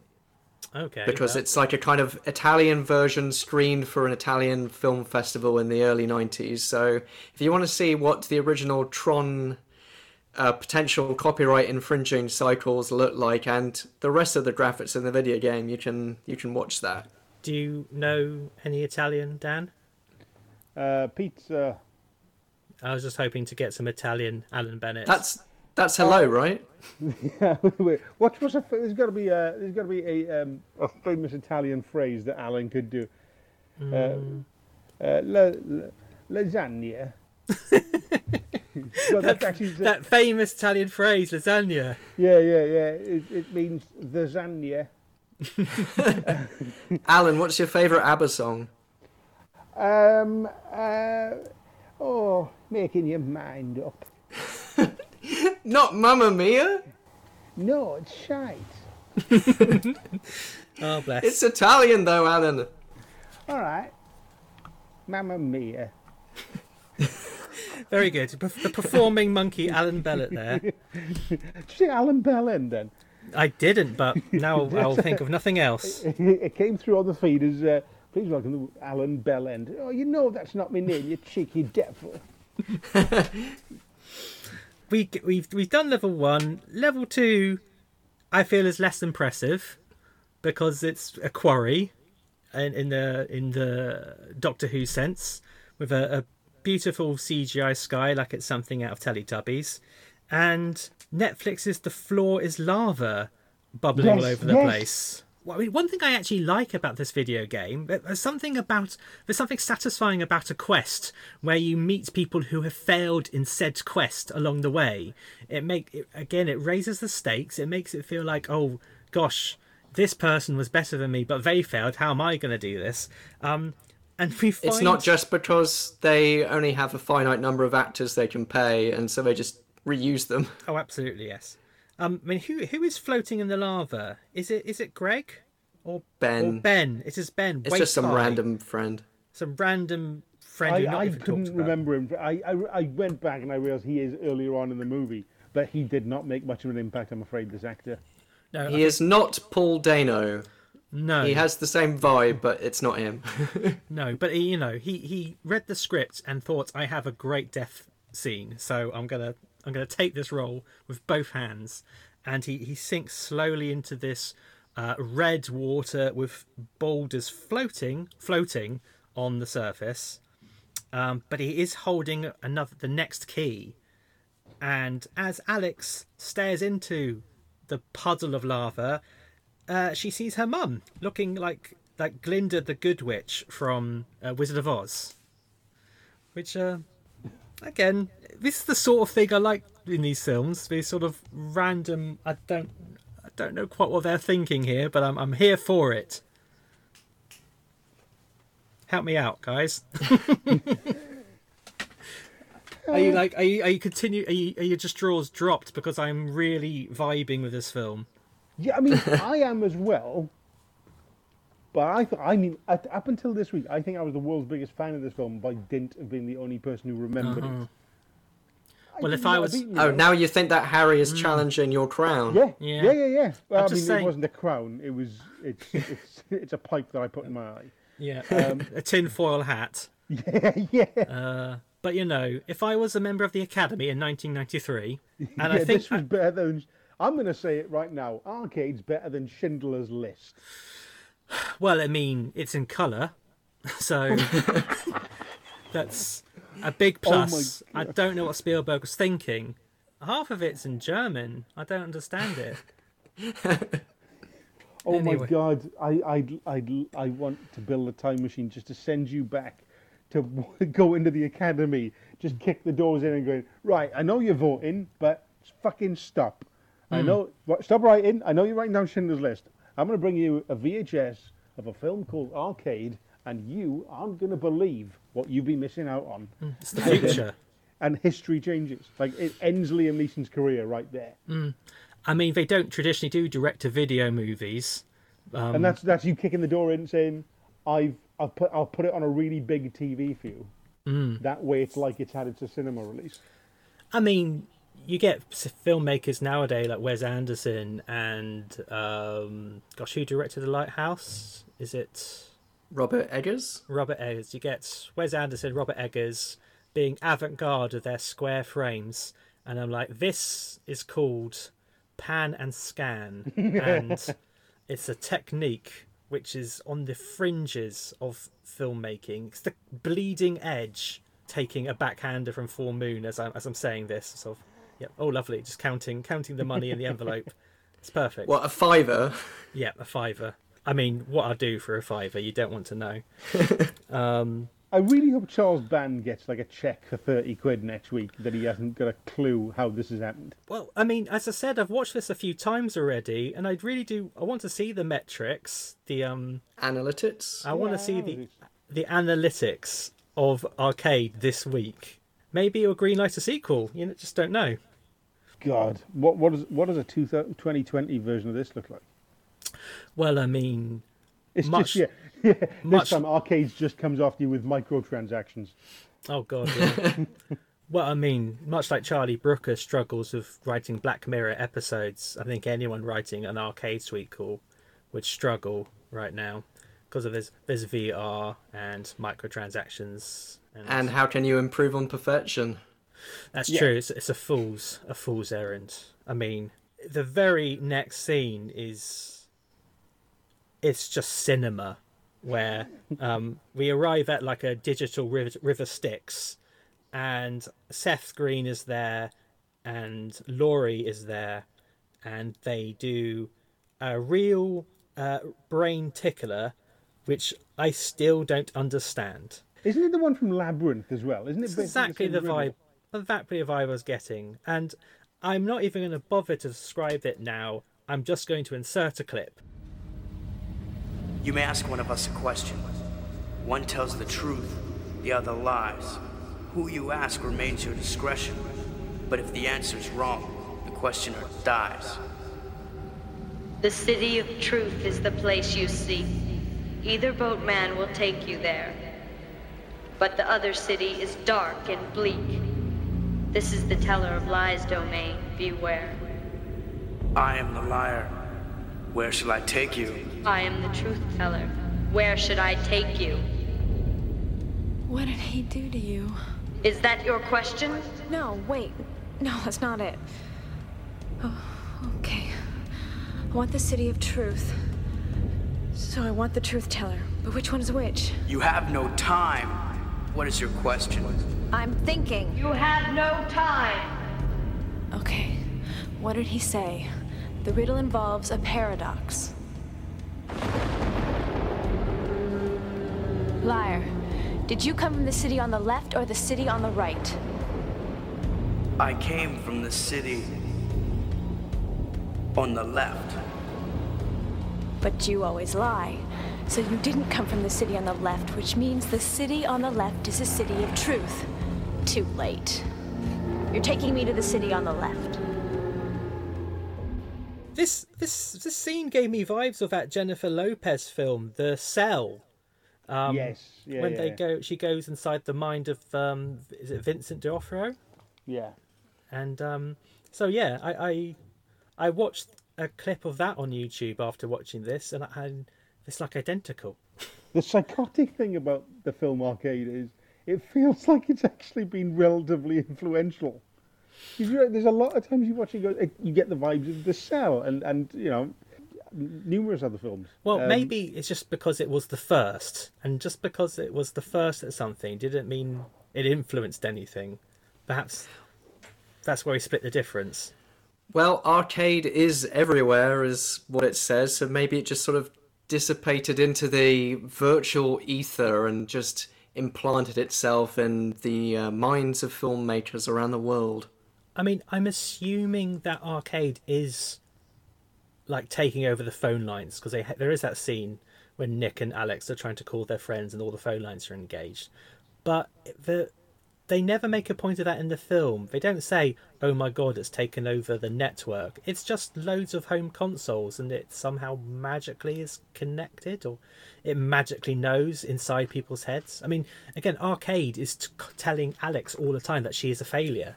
And I found that quite... I mean, to not put a finer point in it, I feel like a failure most of the time, so I can really empathise with Alex. But did you understand this riddle? There's like one person who's a liar, one person is telling the truth, and then there's a city of, is it truth behind them, and a city of lies in another. And I tossed a coin. I don't know who. I mean, it's 50-50. If there was a time pressure, you just eeny, meeny, miny, moe it. It feels like he got this riddle from like a book of like Victorian riddles. Yes. Right, and I'm sure the answer's online somewhere. If you Google, if you Google Arcade riddle ? I'm sure it's not going to give you that sequence. But I'm sure if anyone gets it, you please Twitter it. I've got an infuriatingly vague title, sadly. So I don't know if you get many hits on arcade. No. But yeah, please do. If you've worked out the riddle, it's like that bit in Die Hard with A Vengeance when they've got the scales and water jugs. It's a bit like that, isn't it? Grasping at straws. Oh, wait a minute. I just Googled it. Yeah. It comes up. Right. Okay. Oh, wait a minute. Is there an answer? Right. If you asked the truth guard would tell you that the liar guard would point to the door that leads to death. You're talking about Labyrinth, though, not arcade. But isn't that the same? It's the same riddle, isn't it? I honestly can't remember. But it's the same one, but in slightly different words, I think. It's the same concept. One always lies, one always tells the truth. But then it adds the element of you can still choose which city to go to. Oh, fuck. All we can say is, well done, Alex. Yeah, Alex, you beat us all. She seems pretty confident, especially when there's like a bewinged, screaming monster flying up behind her. I mean, it was this bit that made me think of the show Reboot. Oh man, yeah. Loved Reboot. I loved Reboot, but the thing this is what's nuts is that was a cheaply made Canadian kids show around the same time that looks so much better. That purple sky is very reminiscent of like the game coming in Reboot. Yeah. But again, they survive because it's set in the game world. If they're trying to say that was photorealistic, I would have a thing to say. I mean, this screaming CGI monster I mentioned, it did attack Nick earlier on in level 2, and I didn't know if Nick was dead. I thought Nick had been killed, but he had actually been pulled out of the game in the last minute by Albert. So again, that was a sort of a frisson of stakes, I felt, for a minute. Oh, but here's a question. To get out of the game, you hit the escape button. What's the difference between that and just pulling the mask off? Pulling the mask. You just move your head back an inch. Yes, from the pipes. He nearly died. How did he get out of it? He just did this with his head. Whoop. Oh, foiled again. Oh, bugger. They're always getting away from me with their clever neck movement. Oh, dear. But yeah, it just ever so slightly confused me. I mean, if you're talking about The Matrix, another film which was clearly influenced by arcade, you definitely get the impression that their mind goes into the game and is trapped. But I never got the full sense that they were inserted into the game, that they still felt very much playing outside it. Apart from when they like disappear into a puff of smoke once they lose. Yes, there is that bit. Wouldn't it be great if, like, in The Matrix, they just disappeared in a puff of smoke, like the Wicked Witch of the West or something? It'd make cleaning up afterwards a lot easier. So there's a little bit of this sky cycle chase that I've mentioned, and along the way, when she crosses the, I want to call it the Sea of Despair, but that's not its name. Have you got the name of the Sea of Darkness? The Sea of Darkness. There's this bit where she rescues a child from the sea, and this is told to us exclusively through like a CGI infographic, and this kid, as we discover, turns out to actually be Arcade. And you can tell already in my voice I'm getting a little bit confused because I think she beats the game. She gains an extra life for saving this kid, and then later on Arcade, aka the kid, seems infuriated that she had an extra life, but he knows how the game works. I really don't understand. Did any of you get... Did this have watertight logic at the end, or is it just me? She discovers the idea of the free life from Albert when they meet him at the game studio, but I don't know whether it's... I mean, Harry, you've seen it more times than me. Dan, you too. Whether by saving the kid, that's what gives her the free life, or you just get it automatically for crossing the Sea of Darkness. Either way, it seems like pretty ropey programming. There's a glitch. There's a loophole that she found. I mean, I don't know about you, but if I saw a drowning kid in a CGI Sea of Darkness, I would sort of just row on by, to be honest. I'd be like, I'm not falling for that. And then I wouldn't get an extra life, I suppose. And I'd be doomed. The extra life she gets is this sort of weird junction box thing. It's like a cables, isn't it? Is it that? It's a plastic ball with like cables all over it, and she throws it at Arcade, and that seems to kill him. There's some disdain in your voice creeping in now. I thought you loved this. Now I can give or take the ending. Actually, I can give or take the ending.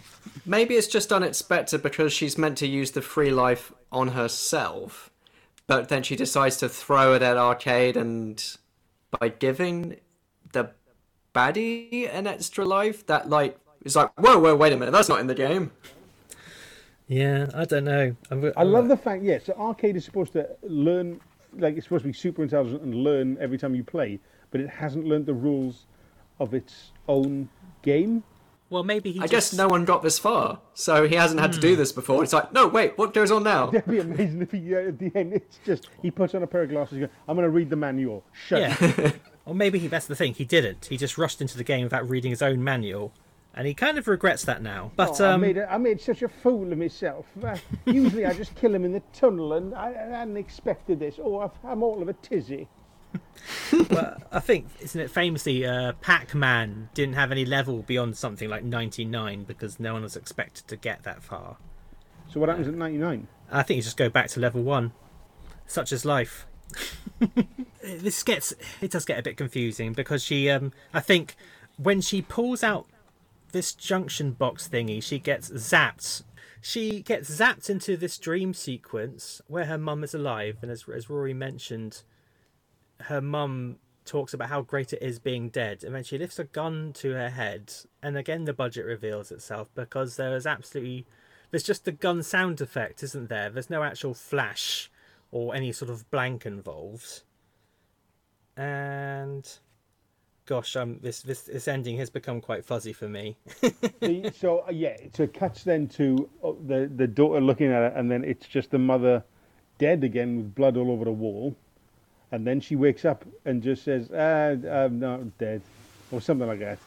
And then she shoots her. Yeah, the mum shoots Alex, and so Alex is dead. Arcade has won. Ha ha ha. Doesn't realise that she has a free life.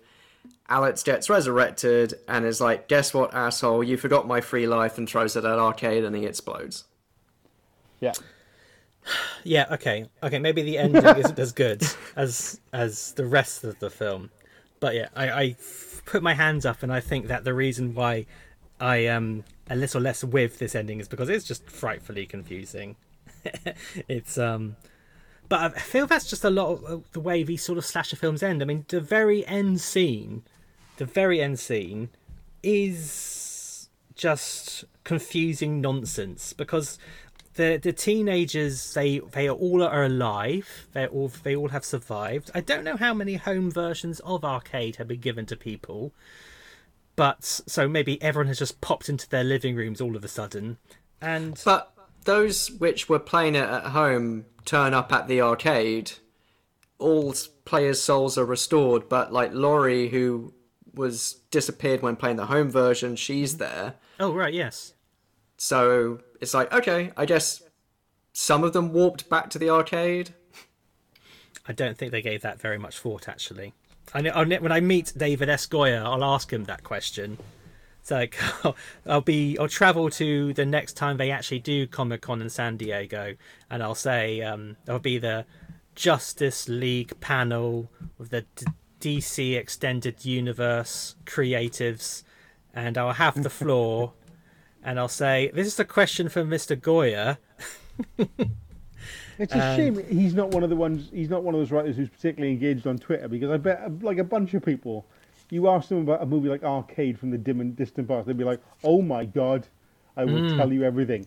Because I've noticed this, because especially with actors as well. I won't say on air, I won't say who, but I happen to have lunch with an actress, and she's got like the best credits you could ever wish. Like, what a career! And I brought up a kids movie, sci-fi movie she did in the mid-80s, and she was like, "Oh my fucking god, no one's mentioned that in years." And then she told me the best fucking stories about it. And I'm sure if you ever get a chance, David S. Goyer is going to go, "I wrote that while I was on meth on a Sunday night because I needed the money." I get the impression he believes his own hype. Though I have to admit, I can't remember the last time I actually listened to him speak or anything, so I don't know.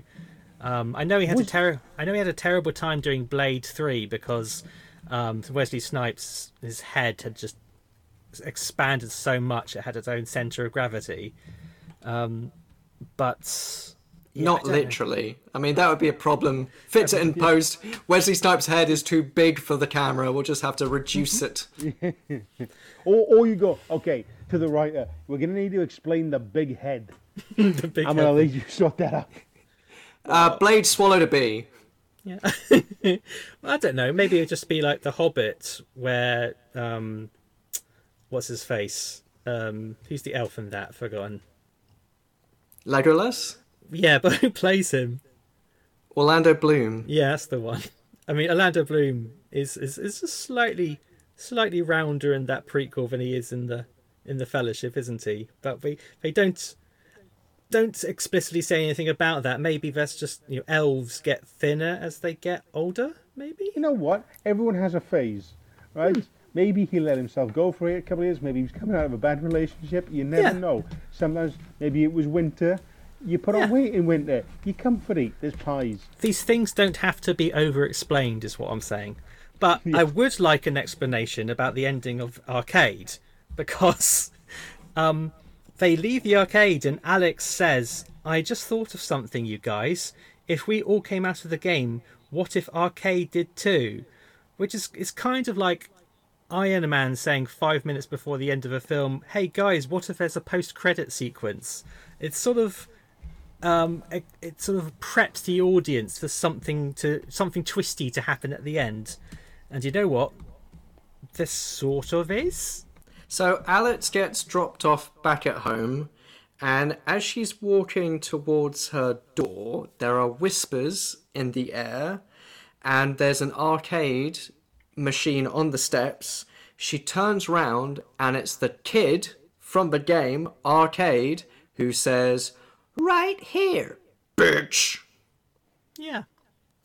And then he smiles at the camera, and then the camera pulls into like a CGI void again, and then the CGI face of Arcade says, I think he says his catchphrase, which is "Kiss reality goodbye." And then there's the credits. Someone thought they were getting a sequel. Yeah. It's just that it leaves you. I mean, you mentioned earlier, Dan, that you finish this film and you're in this weird mood, and I think that's part of it, because it's fairly A to B to C, and then this is like, what's going on? It just, oh no, it's oh not again. It's one of those just let's throw in a last minute twist to throw everything out the window and don't really think about it too hard. Yeah. It's just there as a little extra thrill scare. We've just given you the best 82 minutes of your fucking lives. So don't ask any questions. Please leave the VHS place now.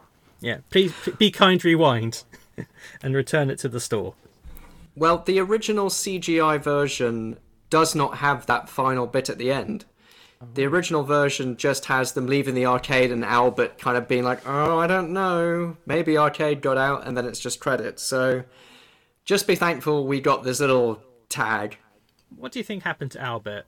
Because, as I said, he's kind of positioned as a help, but he seems to be complicit in using a dead child's brain to make a video game. See, clearly what went wrong is that he didn't use 200,000 brain cells. Yes, we need more of the brain. How much brain do we have left over? Oh, that's quite a lot. Let me get the ice cream scoop. A bit fell on the floor. Oh, we'll use that. It's still good. Just brush it off. It does feel like he should be like slightly walking behind the teenagers as they walk away, going, "None of you were going to mention the brain thing, right?" Because that could really affect my pension. Yeah, it wouldn't look good on the CV. Maybe at the end he gets the, what's it called, phrenology forceps out, and he just starts measuring all the kids' heads, being like, have you been having any brain medicine recently? How did you do in the GCSEs? Good? Good. Okay, I'll bear you in mind. Yeah, I mean, again, maybe the whole sequel could have been about the fall of whatever that company was called. Because I'm tired of films being called the rise of this, that, and the other. Half the films which come out have rise in the title, he says, with absolutely no empirical evidence. Rise of Skywalker, Dark Knight Rises. Yep. High Rise. Rise of the Rise of the Guardians. Foot Soldier. Yeah. Yep. Rise Wide Shut. Did we say Rise of the Machines? Is it Rise of the Planet of the Apes? Yeah. I just get bored of Rise. I want Fall. Of the Dark Knight Falls. The Fall of Skywalker. It sounds so much more dramatic. The Fall of Skywalker. The Descent. That's true. That's true. It's close enough. It's close Downfall. enough. Downfall. Yeah. Anyway, that's Arcade. I feel like a certain enthusiasm was drained from you over the course of this show. I think it's because I ran out of whiskey about 45 minutes in, so it's worn off now. But no, I'll put my hand out. This is definitely in the upper tier of films that we have done, and that includes films like Street Fighter and Dead or Alive. And I had a good old time. This was an unexpected treat, and I thank you for bringing it to our attention. I was just going to ask, how does it compare to the memories you had, like your impressions when you first saw it? How does it stack up now? I will be honest, I didn't remember the plot really, but I remember the feeling I had from watching it, and I was not bored.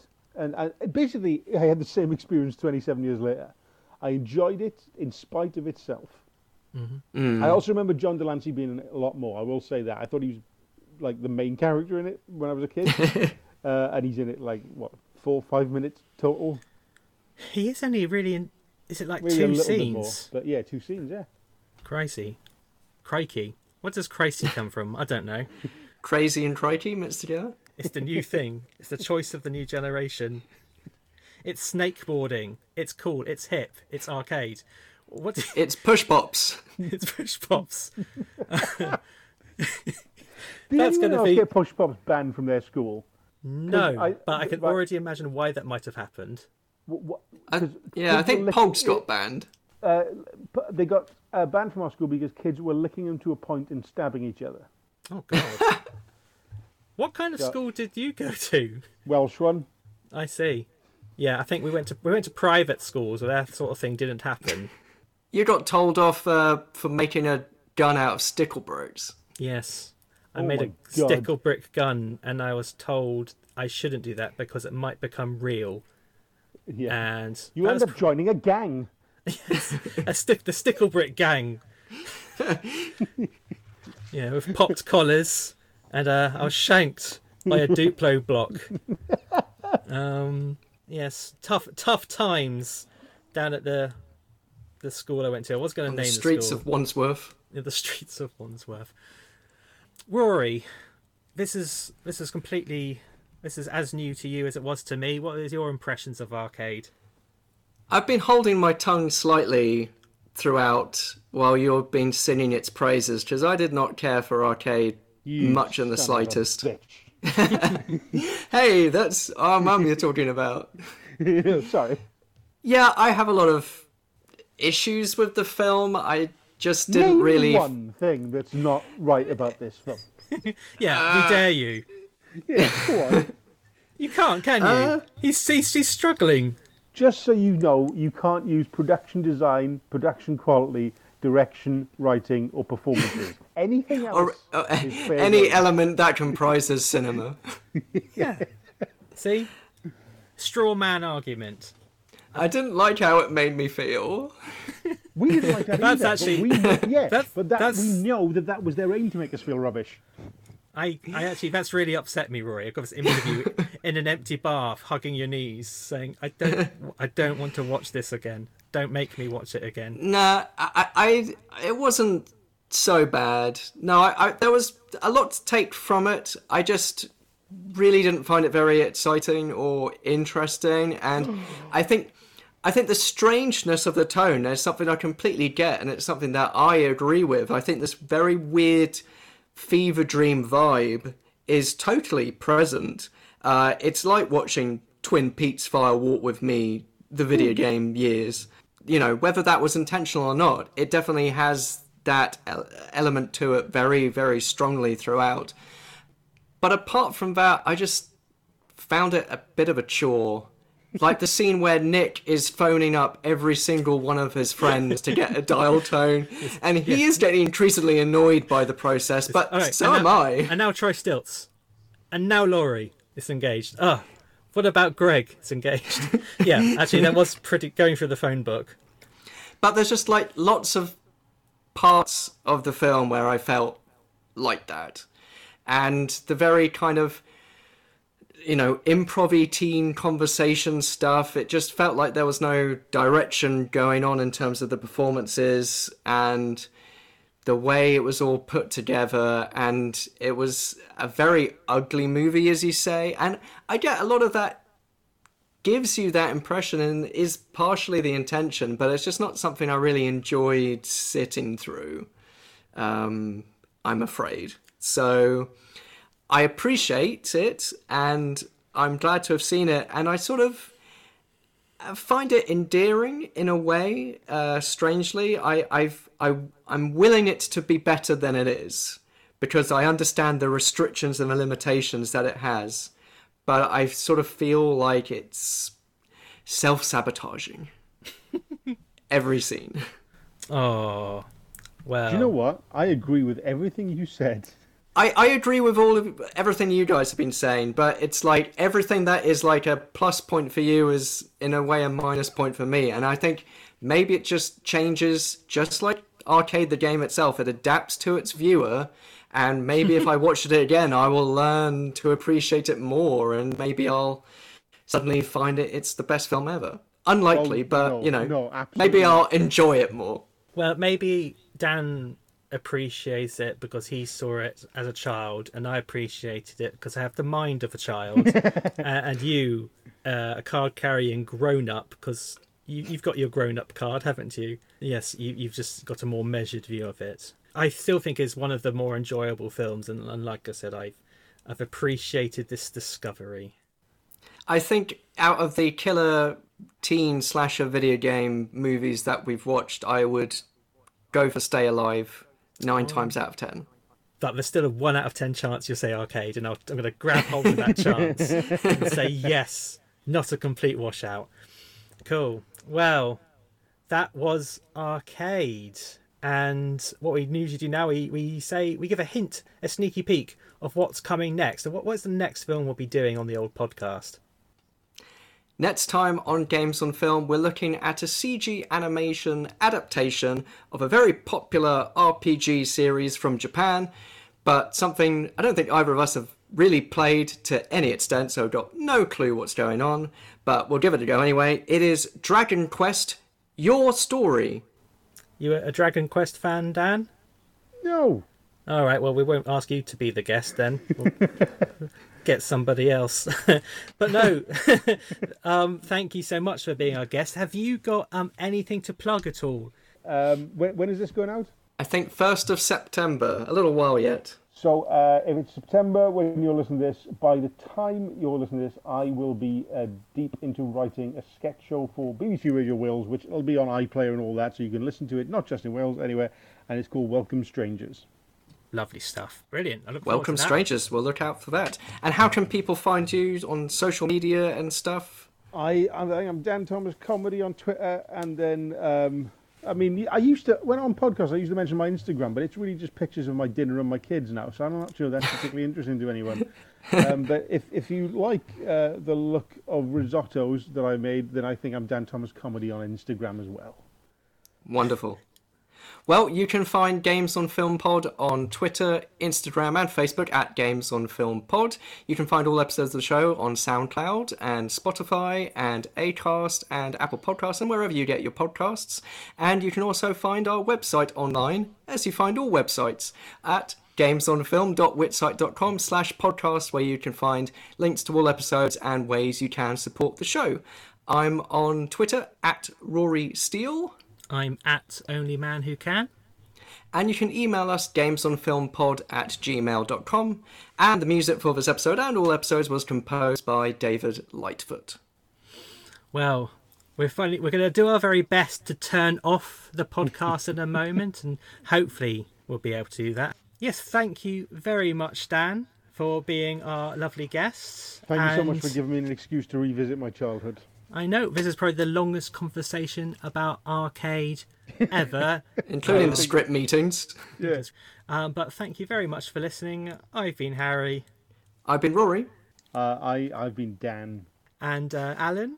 I've been Arcade.